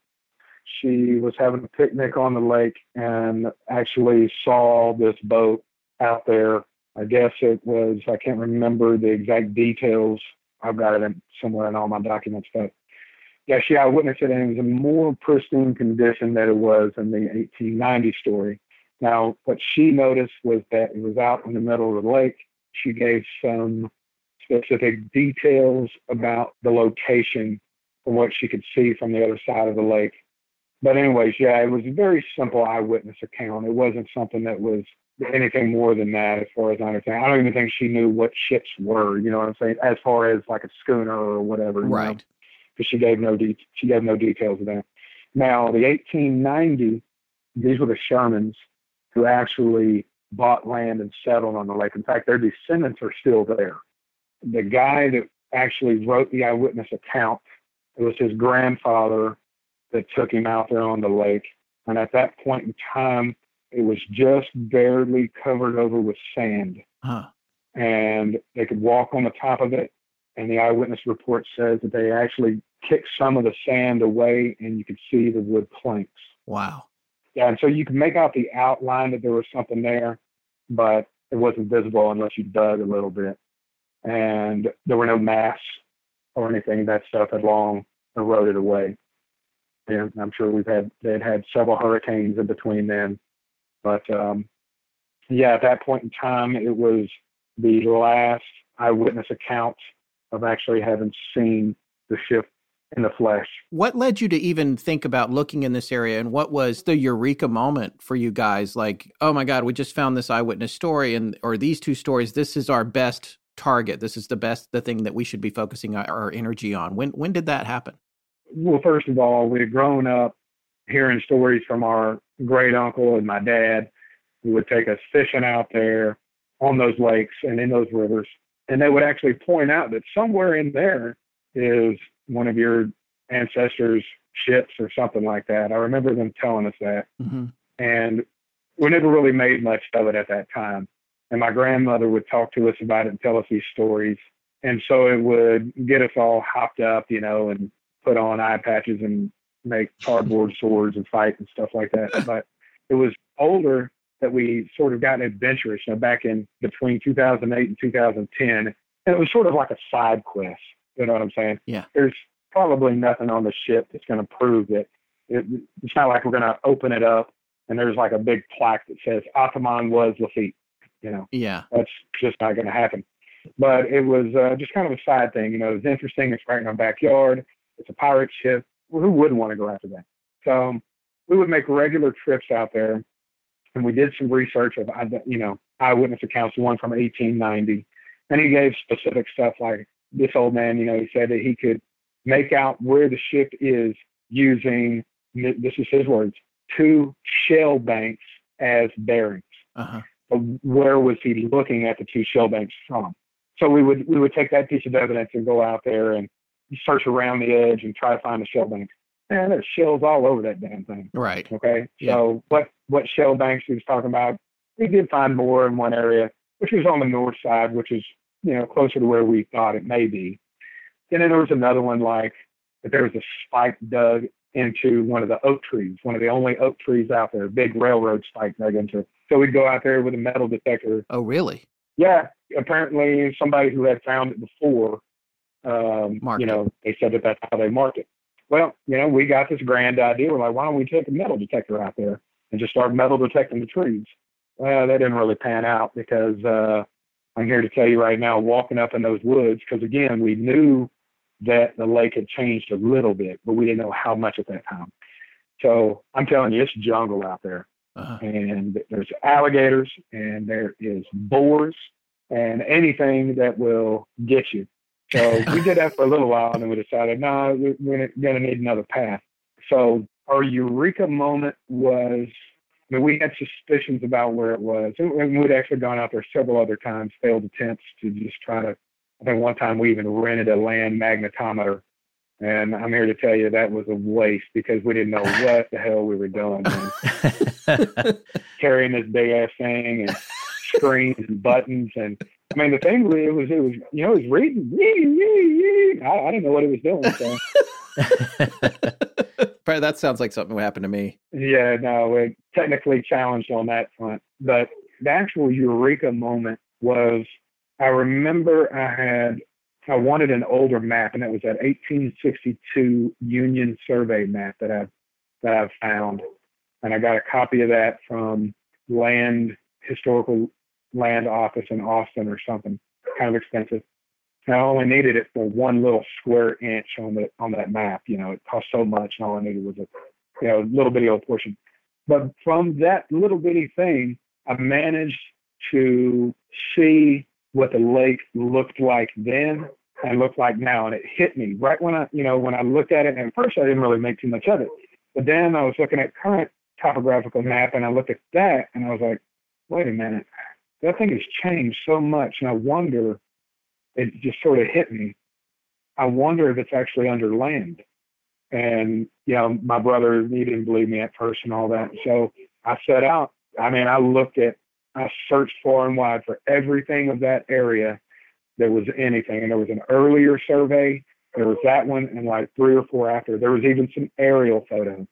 And that's where I took it. I took all that stuff and I started matching them up.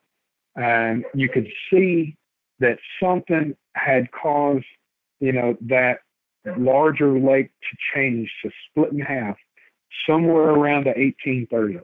And it just kind of dawned on me. I was like, at that point in time, I even asked my dad, I said, because we take regular fishing trips, or we did, that is, fishing trips and camping trips out on the Gulf of Mexico. We actually go down on the beach somewhere, secluded, way down somewhere. And there's driftwood that comes up. And sometimes these gigantic trees have washed ashore, right? But they get stuck. Their roots and all that are intact. Of course, there's no leaves on them.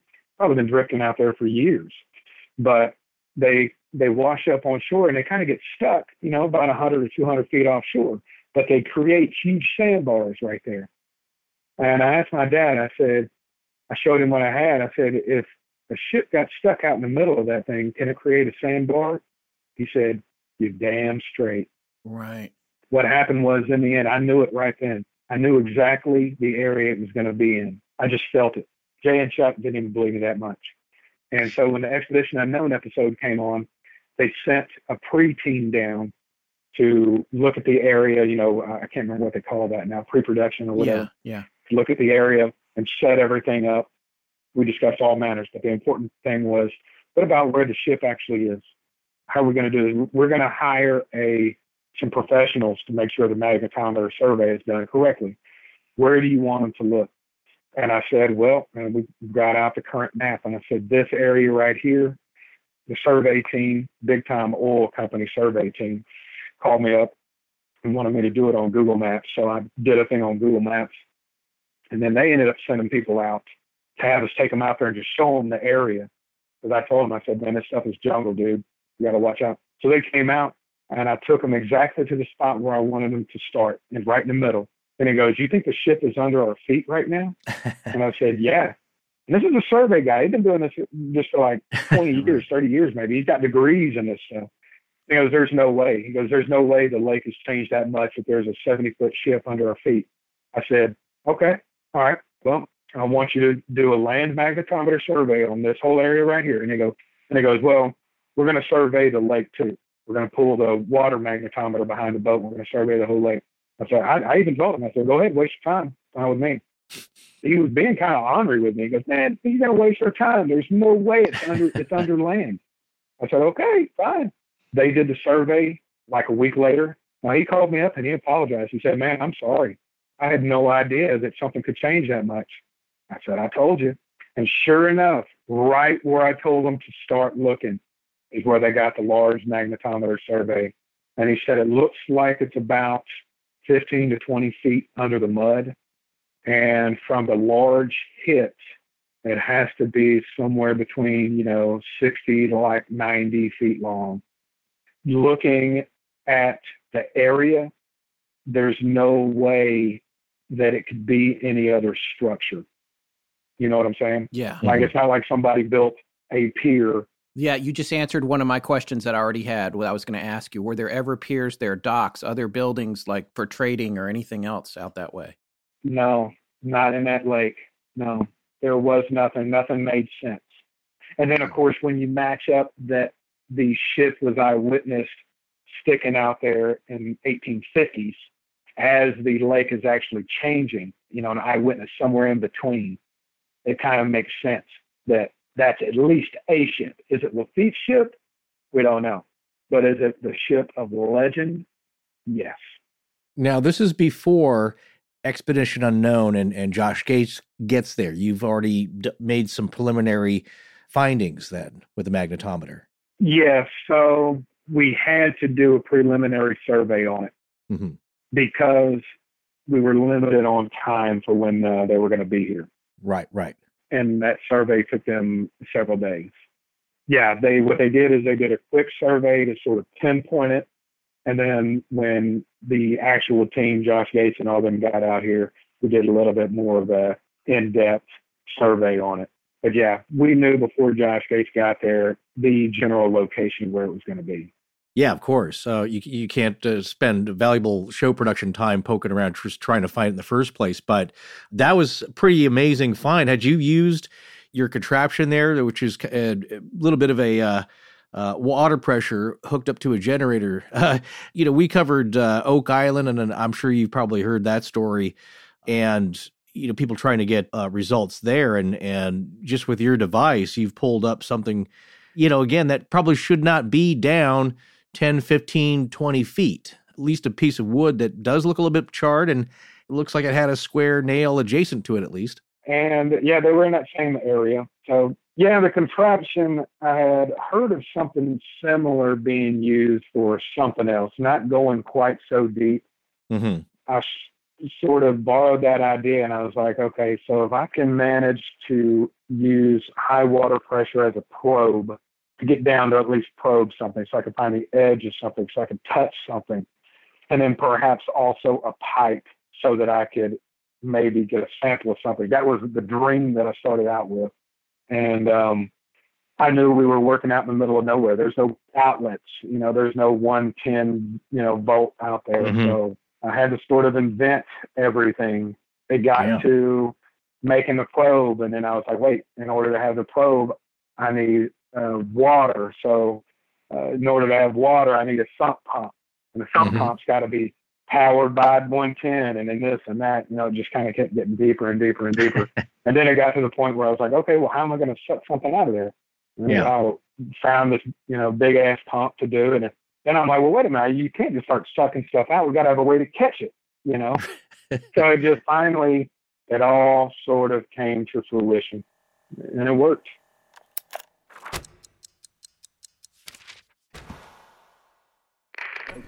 Hi, I'm Joe Rakowski, and you're listening to Astonishing Legends with Scott Philbrook and Forrest Burgess. Now, back to the show.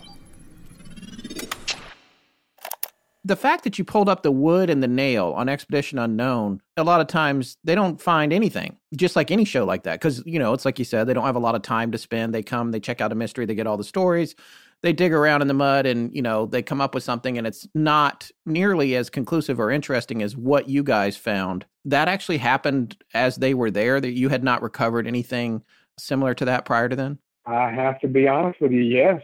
We had not recovered anything before that time. So that must have been a pretty exciting moment. It was. We probably shot that about 5 times or more. So it diminished my excitement for being down on my knees, and all of that kept diminishing. Sure. Yeah. But yes, it was very exciting. But, also, I see your point. Like, most of the times the show, it's not as interesting, or you don't ever come up with something that's groundbreaking. And the thing is, right, he didn't have the Hicks boys before us. We're just super awesome. Yeah. And this is what we do. Well, okay, so that brings the next question. This must have been, 2 or 3 years ago now, considering that episode, I think it ran in 2018. What has happened since then in the intervening time? Have you recovered anything else? Have you tested what you brought up? Where are you guys at now? So we're kind of at this little, I don't know how to put it in words, but we're at this point to where we're trying to get our own show about Laffite. And I mentioned it earlier.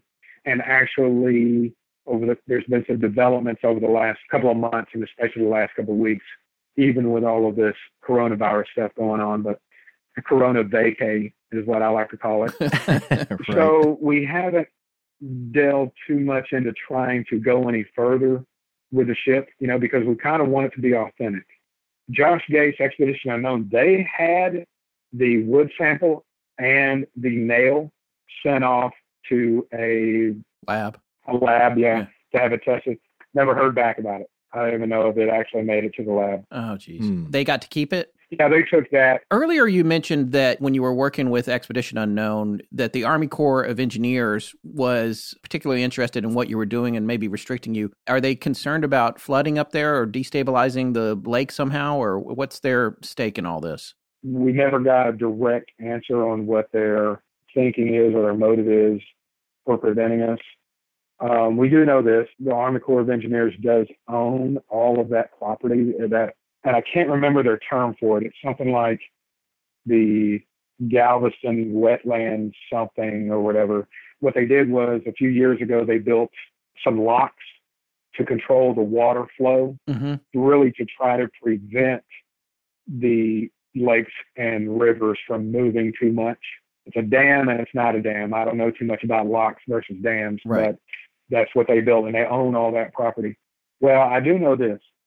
They don't want the press coverage on it, and they don't want people going out there trying to dig it up. Right. Probably because they do own it, more than likely. They don't want people trampling around out there.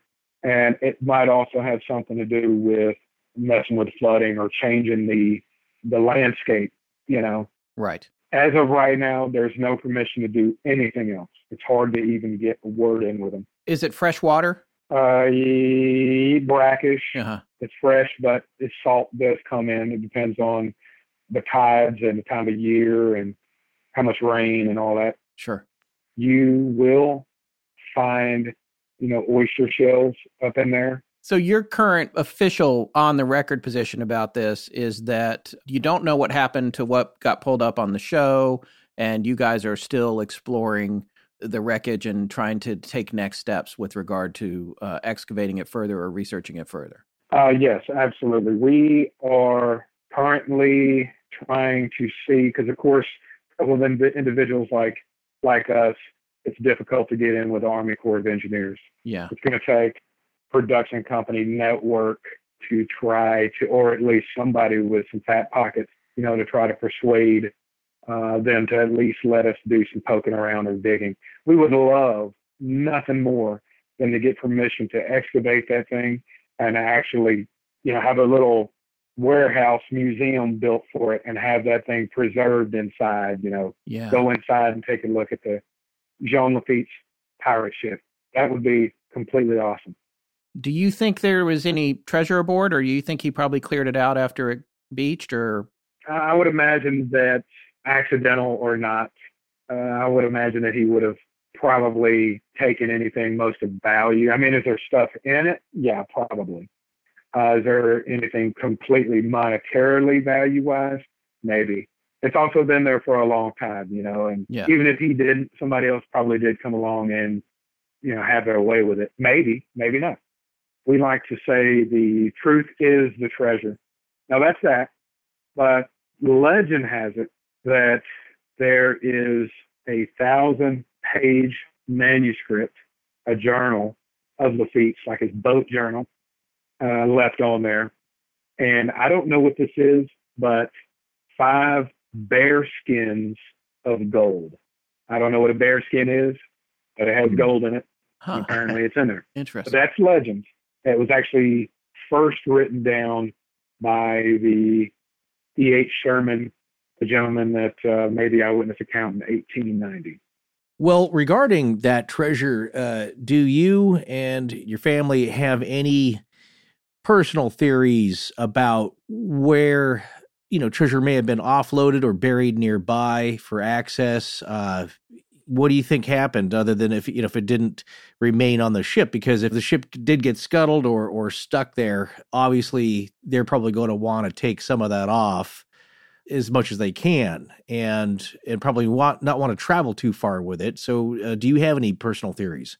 I'd kind of say, no, I don't. That's a short answer. But I don't really even want to think about it. There are lots of theories out there, about what might have happened to not just that gold or anything valuable on that ship, but Jean Laffite's gold just in general. If there was ever any, I'm sure there was, but who knows? There's lots of stories and theories and eyewitness accounts to different things. Now, as concerning the ship itself, who knows? Yeah. I do know this. Near where the ship was found, there in the lake, or that is actually under land, about 100 yards or so from the ship, there is another smaller but equally strong magnetic hit. Mm. And so you never know.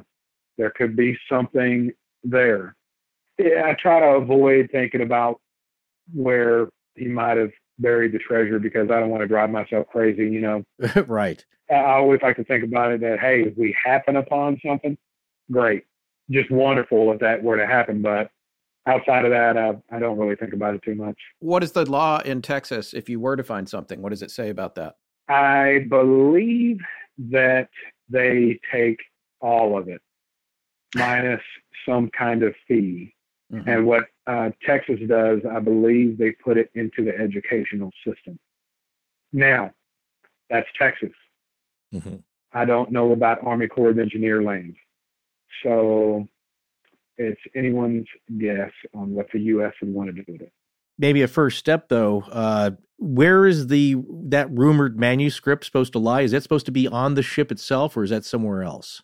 No, that's supposed to be aboard the ship, along with the bearskins and gold. That would be amazing to find. Yeah, it would. That would be amazing. And in fact, that was, and especially you guys out of LA and dealing with this kind of stuff, you know how production companies can repackage an idea and try to resell it. Well, we've tried all things Laffite, believe me. You know, trying to figure out who he exactly was, all over the place, to this, to that. One of them that we did with Discovery was all about the excavation of the ship. I believe at that time, the other show that actually got accepted was Cooper's Treasure for Discovery. I don't know if you know about that show. That name is familiar to me, but I don't know. I can't. Yeah, about the astronaut who marks dark. Yeah, Gordo Cooper, the astronaut from the Apollo missions, and apparently he would take mapping photographs during his missions, and he discovered something, didn't he, on one of the maps? I don't think he actually discovered anything, but he just would mark them down. And I think he might have actually looked on some maps to see that there was elevation changes in certain spots or something like that. But he passed that stuff down to, a family friend, I guess a kid that he felt was like his son, like that he passed that stuff on to. And it was that guy who was chasing Cooper's treasure. So anyways, our show and that show were up to the president of Discovery, or that is maybe president of whoever decides which one goes, and they chose Cooper's Treasure show over ours. As far as I know, they haven't found anything. They should have gone with us. Yeah, you actually have some evidence. Yeah, hey, Expedition Unknown, we found it. But so anyways, that's what we're trying to do right now. That's just a piece of it, though. We don't want to focus on the ship. Right. We really want to get an in-depth look at exactly what Laffite was up to. Who was Laffite? Why did he operate this way? And was there something even more beyond? History shows that Laffite was this pirate who made all the decisions and did all this stuff, and he was sort of like king of Barataria, which I think they called him that for, at some point in time. But yeah, perhaps is there something a little bit deeper? He might go from actual anti-hero to actually being a hero that just he had to use the means to get to the ends. So that's what I want to know. Somebody who's in my ancestral history, I want to know what he had going on there. Aside from getting that show, do you have any other, like you said, side projects going on or things that are kind of a part of this that are being extended? Or is this the main focus, just working on this and getting some kind of show going to bring up the ship or follow out the rest of the Laffite story? We are definitely driven at looking deeper and solving what's going on with Laffite here, especially with our family connection. And I hate to say this, but we want to sort of use a TV show to get what we need because, we don't make enough money to go trampling around the world doing all of these things. But if a show is what helps to make it happen, then that's what we need. And of course, who wouldn't want to be on TV, right? Yeah. But we're constantly trying to drive in that direction, and it seems that we're always getting closer. Every time we get a little bit closer and we're just almost there, something is just out of place. Laffite is such a touchy subject that, we're having difficulty getting Laffite itself sold, that we're expanding out into other things, like it could be just a general salvage show. That was the last thing we were working on with history. It was basically a salvage show or a underwater anomalies and things. And so what we were trying to do, we were willing to go with that in order to get our foot in the door. Mm-hmm. And once we got a little bit of notoriety behind us, or I don't even know if that's a correct word to use there, but anyways, get some stuff behind us and get some viewership and get people wanting to see us, we can double back and say, let's get some stuff done on this Laffite. That might actually be the driving force, people wanting to see us on TV. And, you know, we entertain people no matter what we do. And then now we're like, okay, let's knock out this Laffite stuff. So we're willing to take really any avenue that we can. And I guarantee you, we're going to be entertaining no matter what we do. Well, man, I want to thank you so much for taking the time to talk to us today. We really appreciate it. I know our listeners are going to love hearing your story, what you've got going on. I would hope that you'll stay in touch with us or reach back out with us if you have any developments on the Laffite journey. Yeah, absolutely. And I know that Jay, I know he's setting up a Facebook page or, you know, connected in with YouTube or whatever else. And what we're going to start doing is posting some regular videos of our little adventures, whether it's TV show or not, just when we go back out and looking at whatever, posting those up there. And also we shot a few funny videos that people might be interested in seeing. I know that on Facebook, he's J Hicks Jones, or Hicks is Hix. And if people want to check out that, for right now, he is posting some of our funny videos up there, and you can always request for more because he has a ton of them. Yeah, there you go. Soon there will be something else up to watch our adventures. It's that sense of spirit for discovery and drive. That's how things get discovered from the beginning of time till now. That's because if you didn't have that, nobody would be poking around in the swamp, you know. So it takes that quest, you know, and it takes a drive like you and your family there to get stuff done. And otherwise, it's just by accident. And if you leave it to that, you're going to rarely discover stuff. So our hats off to you. Thank you, and I salute y'all for wanting to talk to a bum like me. Well, thank you for coming on. Absolutely, and we'll definitely stay in touch and keep you guys updated. Awesome. I never thought we would get such a great interview out of somebody we just met after a cold contact on Facebook just a day or two earlier. No, Cody's a really down to earth, very nice guy. Those guys sound like so much fun. I would love to go out exploring and searching for stuff with them. Maybe we will one day, but it does sound like not only do they have the moxie to go out in the field and actually look for stuff and have good techniques and ideas about it, but I love that they love history and they want answers and they do their research. And that's also how you find stuff. We had a few extra questions for them that we're going to come back to here in a minute. But before we do that, we wanted to turn the page as we're getting towards the end of our series here and talk a little bit about some of the ghost stories and haunted and paranormal legends that are affiliated with Jean Laffite. The stories from here on out get a little spooky. And I think Dobie sets us up pretty well in this couple of sentences here. Probably the earth was never visited by a more extravagant or more uneasy ghost than the ghost of Laffite. Sometimes this ghost strains with all the agony of a purgatoried soul to get its treasure removed and put to the uses of virtue. Again, the ghost, or perhaps it is the ghost of some man slain and buried over the treasure, repulses the most daring and godless prospectors as they come near the object of their search. So it kind of leads into this tale of this lawyer. He doesn't really go on, Dobie doesn't really go on to explain who it is, but this Texas lawyer who he describes as very hard-headed, very upright, no-nonsense kind of guy, was somehow getting messages from Laffite's ghost. But the reason to mention this, I think, was the nature in what he says is that the lack of coherence in the messages, as Dobie says, revealed plainly enough what torture the spirit was suffering. But it reminded me of so many spirit communications that people have claimed to have had. Yeah. They're jumbled. They're all over the place. They don't make a whole lot of sense.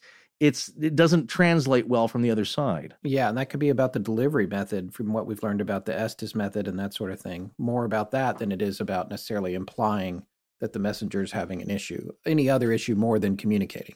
There is definitely a paranormal and downright scary aspect to Laffite's treasure here. One of them, I think, is one of the better stories that we've read, has to do with a gentleman named Marion Meredith. And he has, or used to have, quite a remarkable chart that he got from a neighbor woman who was a widow, whose husband got it from a Hispanic woman, a Mexican woman, and gave it to her husband for some exchange there. And as Dobie says, this map is a widowmaker. Yeah, I want to read from this section. This is from section 4831 in the Kindle edition anyway. And also, what page are you on there in the hardcover? 326. 326. Again, this is J. Frank Dobie's book, Coronado's Children, Tales of Lost Mines and Buried Treasures of the Southwest. It called for a tree with a chain about it, somewhere near the mouth of the Neches River. According to the history that went with the chart, some of Laffite's men had their ship cabled to the tree and had just finished planting a fine wad of loot nearby when they were jumped by a Spanish galleon. They cut their hawser and got away only to be bombarded to the bottom of the ocean. One man alone survived, the man that handed down the chart. Marion Meredith's neighbor, who finally came into possession of this chart, felt so sure of finding the treasure that he would trust no one to go with him in search of it. Without trouble, he found the tree and the chain. Then he stepped directly to the spot at which he was to dig. After he shoveled down a few feet, some unseen power seized him. At least his subsequent gesticulations were interpreted to indicate as much. When he reached home, his organs of speech were paralyzed, and in less than a week, he was dead. As soon as Meredith got hold of the chart from the widow of the late searcher, he took in as partner a rough old character by the name of Clausen. The two men found the tree with the chain about it, a rather rusty chain. At the spot where the chart called for the treasure to be, they found a hole already started. Near at hand were some decayed tools. They had not dug down very far before they came to a skeleton. They carefully removed it and laid it out on the bank. As the hole got deeper, only one man at a time could work in it. It was Clausen's turn to dig, and Meredith was peering down from above, expecting every minute to see a shovelful of doubloons pitched up. When all at once, Clausen gave a wild leap for the surface. His face was haggard. His eyes had the look of the haunted. When he spoke, his voice was terror itself. Quote, "Come, for God's sake, let's get away from this place," he half whispered, half shrieked, clutching Meredith's arm in a vice-like grip. "What's the matter? What have you seen?" demanded Meredith, who had seen nothing. "I have seen hell and its horrors. Come away from here, I tell you." And Clausen pulled so powerfully, and his terror was so contagious that they left without even taking their tools. Clausen would never make explanation. He only begged Meredith, as he valued his life, never to dig at that place again. In time, Meredith returned to get his tools. He found the skeleton back inside the hole out of which he and Clausen had so carefully taken it. He covered it up, shoveling in sand and shell until the sink was level. Then he came away, never to go back. He had absolute confidence in Clausen's judgment. Long afterwards, he met Clausen in Beaumont and asked him again for an explanation. "For God's sake," Clausen replied, "never ask me about that matter again. It has haunted me all these years." So there's that story, which I see two angles on that story. One angle is that something pretty amazing happened. It reminds me of Castle Hoska and people being lowered into the pit of hell, right. The pit of despair. You come out, your hair's white, whatever, you're freaked out. Another one is it could be the same gag that was pulled by those folks on the ranch where he went down, he found something, and then he was like, "Oh my God, we've got to get out of here. We'll all die." And then he convinced Marion to never go back and to bury the hole. And then he went back and dug up whatever was there. And then all those years later, when he was cornered again, he was like, "I told you never to ask me about that."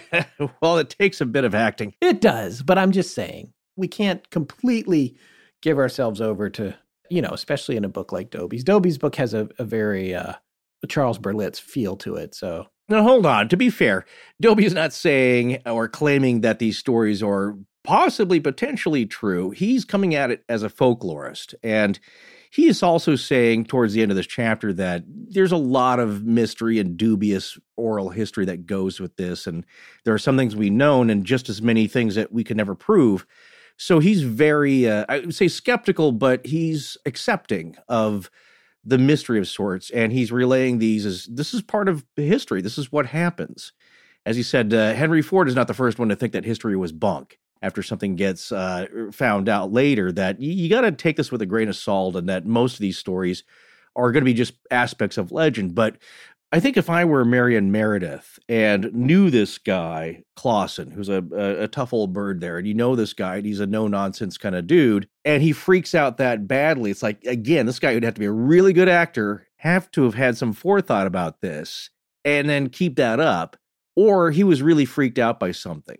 And if you take that story to be true, then the bones somehow made their way back into the hole. So not that it was Laffite himself, but was it a cursed pirate? Was this treasure chest cursed? And somehow, again, if you're going to go with the paranormal angle here, this rough old character named Clausen got some kind of supernatural vision, saw something that just freaked him out to the core. And it makes for a good story. So you kind of have to, you take it as you will. And I like it because it's a very typical treasure story. There's something with a curse on it. You go back and the bones are back, but you can't actually get to it because there is some kind of curse associated with it. Well, this last tale is a classic ghost treasure story, I believe, here. And a story that has a lot of classic elements, not just with treasure ghost stories and things that are cursed, but also if you watch a lot of the ghost hunting shows, you'll notice some common tropes here. So Dobie relays this last tale as coming from a book written by Julia Beasley called The Uneasy Ghost of Laffite. And I'll just read the passage that sets this up because he tells a little story about how the treasure came to be at this location here. One time, Laffite and his buccaneering crew sailed up to what is now Bay Ridge, which is opposite the haunted house of Laporte, where supposedly this treasure and this ghost reside. Getting back to the paragraph, he anchored his schooner offshore and rowed to the beach with 2 trusted lieutenants and the heavy chest which none dared touch except at his orders. When the skiff grounded, the watchers on the schooner saw their chief blindfold his helpers. Then they saw the 3 disappear with the chest behind a screen of grapevine-laden trees. 2 hours later, Laffite returned alone. He was in a black mood, and no one had the temerity to question him.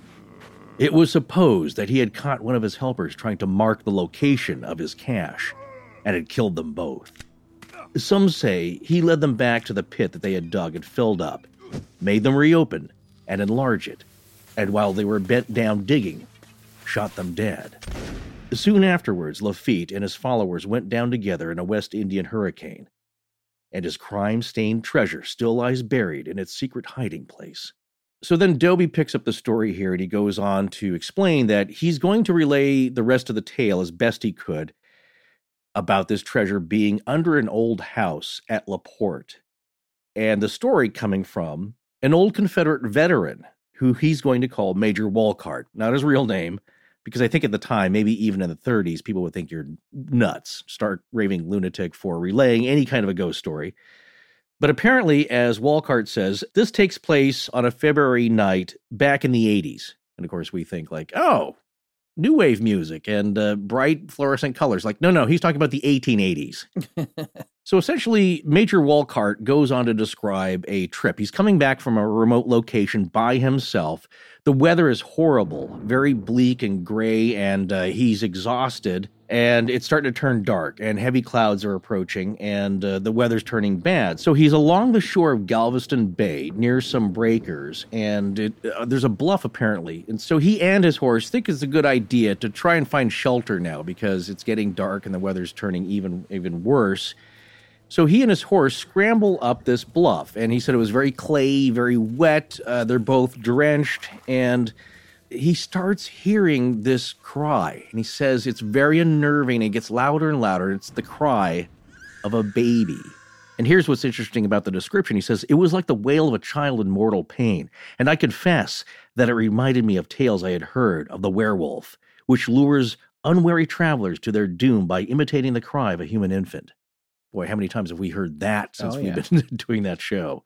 That's how the puck wedgies get you. Everything gets you that way, yeah, because they're appealing to that. Also, I've heard that if you play baby cries over a recorder on a loudspeaker, it greatly upsets Bigfoots. Well, nobody likes that. It's a child in distress. But, well, as the story goes on, he gets over the top of the bluff, and he sees what looks like a stable and a house next to it. And as he approaches the stable, the cries get fainter, but he goes inside, and of course he finds out then what's causing it. There's a flock of sleeping goats huddled together to keep warm in this stable, and there is a kid, a baby goat, that's kind of stuck in the middle, and all the adult goats are squeezing it so hard it's crying out. So he plucks the goat out, saves him from this pile here that he's getting squished by the adults. And he was glad to be holding the baby goat because it's nice and warm. So he ties his horse up, and he starts making his way towards the house. The horse is very upset, starts whinnying because he doesn't want to be left there. There's something bad about it. And Major Walcart is getting creeped out as well. Well, the doors are barred, but he makes his way through a window, and he strikes a match, and he sees that, oh, well, there's a fireplace. There's plenty of wood. There's fat pine kindling. There's big solid oak logs. At least I can get warm here and sleep here for the night. So he makes a fire, and he uses his saddle as a pillow and his rain slicker as a blanket, and he starts to go to sleep. Now, he goes back to the story here. I do not know how long I had slept when I became aware of a steady gaze fixed on my face. A man was looking down on me, and no living creature ever stood so still. There was imperious command in the unblinking eyes, and yet I saw a sort of profound entreaty also. It was plain that the visitant had business with me. I arose, and together we left the room, passed its neighbor, and entered a third, a barren little apartment through the cracks of which the wind came mercilessly. I think it was I who had opened the doors. My companion did not seem to move.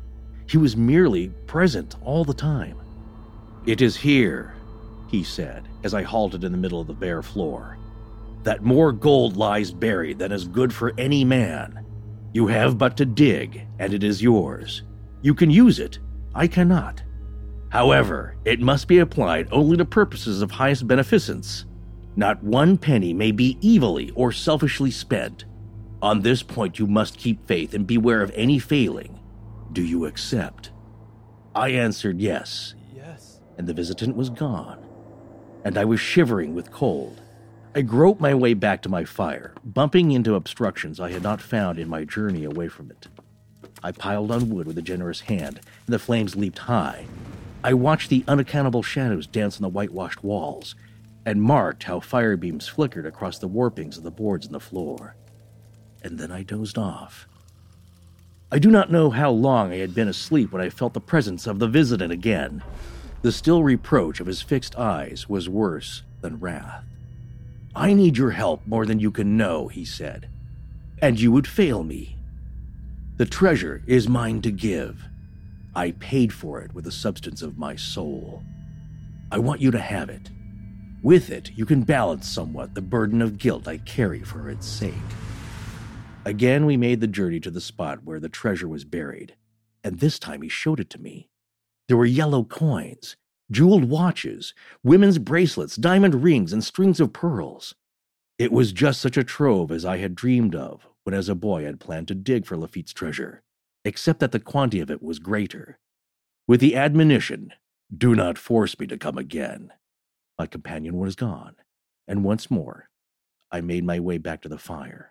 So the story of Major Walcart goes on to say he took up his saddle and his blanket, and he went out to the company of his horse, and the wind and the waves were wailing together, but he could see light coming up over the bay, and never was sunrise such a welcome sight to him. And he says, "As I saddled up and rode off, the doleful boom of the muddy water at the foot of the bluff came to me like an echoed anguish." And that's the end of his story. But as Dobie says, everyone who stays at the place does not see Laffite's ghost, because he's looking for an honest man to ease the burden of his conscience. And there is a story of a man who was just an enterprising fellow who was there to look for the treasure, and he stays in the house, thinking that he'll find the treasure beneath the floorboards, and he runs away that night, never to return. So it has a lot to do with the perceived intention by the ghost. If you are a man of fine metal, then he wants to employ you. He will tell you where the treasure is, but you have to use it for good. And if you're not there for good, he's going to scare you off. So as people say, Laffite's ghost is tormented because he can never find the right man.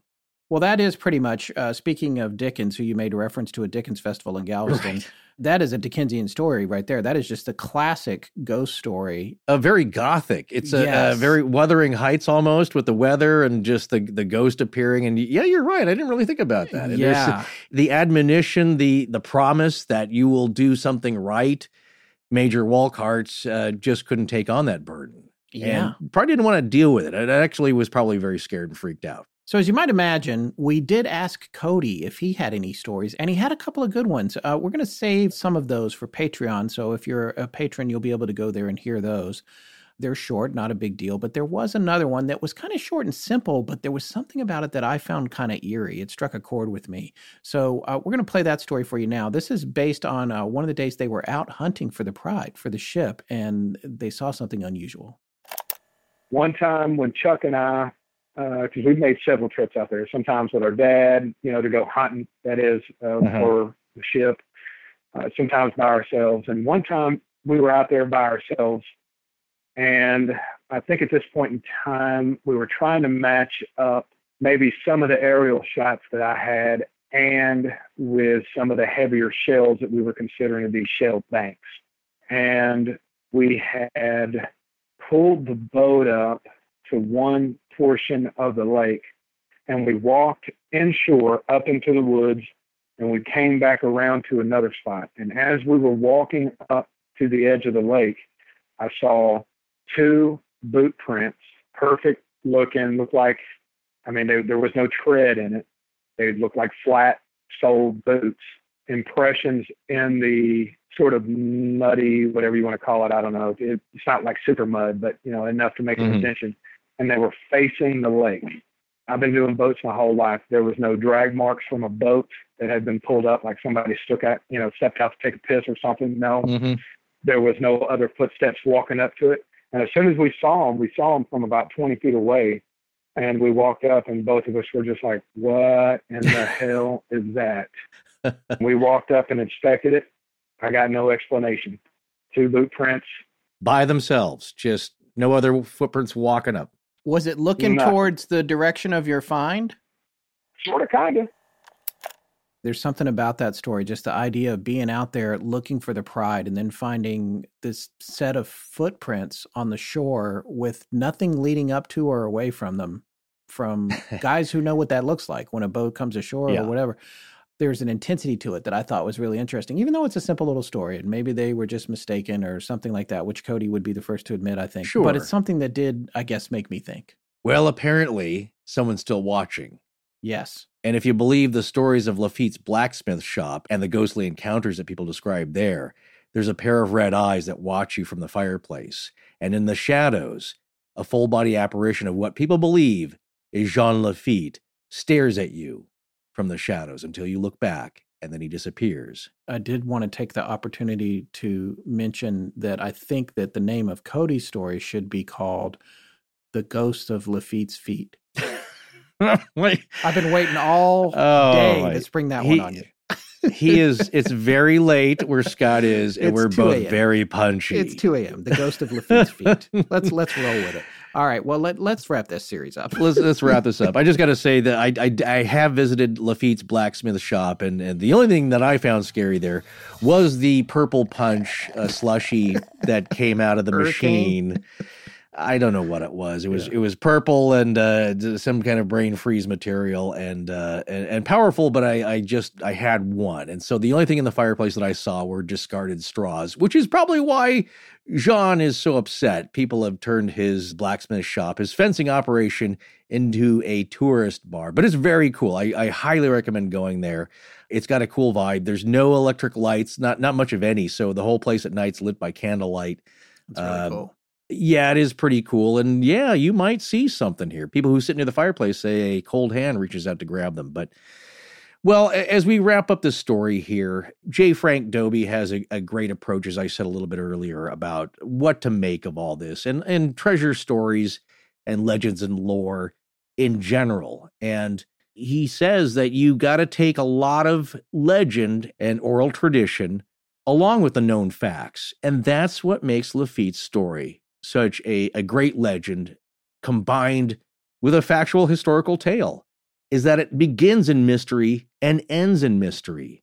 And in between is a lot of cool, raw history. Not all of it great, some of it just really awful for a lot of people, but you can't separate that from early American history. And certainly whatever you say about Laffite, he has his place there. he and his brother and all of his cohorts. And to sum up the man's life and his story, I think I would turn to the final words in the chapter on Laffite by J. Frank Dobie. And he ends his description of Laffite's story like this. Like the man Laffite, his treasures are uncertain, elusive, mysterious.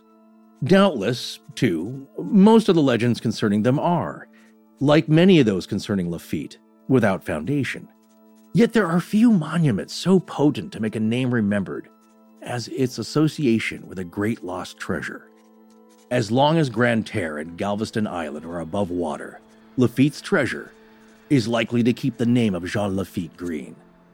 More than one writer has drawn a parallel between Laffite and Byron's Corsair.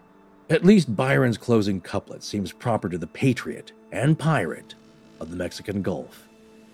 For him they raise not the recording stone, his death yet dubious, deeds too widely known.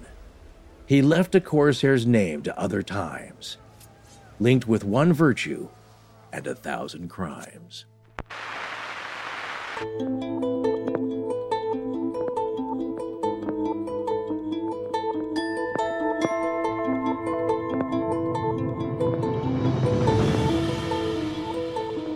That's going to wrap up our two-part series on the pirate Jean Laffite.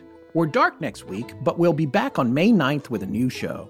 Please remember, the Midnight Library is releasing new shows weekly, however, and we're planning to add the Terry Lovelace Devil's Den Zoom interview footage to Patreon by the 3rd of May.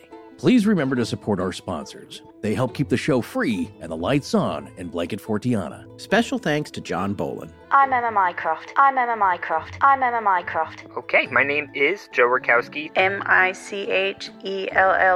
Future compensation. Our show is edited by Sarah Voorhees Wendell and co-produced by Tess Feifel, who is also our head of research. Our theme, which is available as a ringtone, was composed by Judson Crane, and our sound design and additional composing is by Ryan McCullough. Special thanks to the Astonishing Research Corps.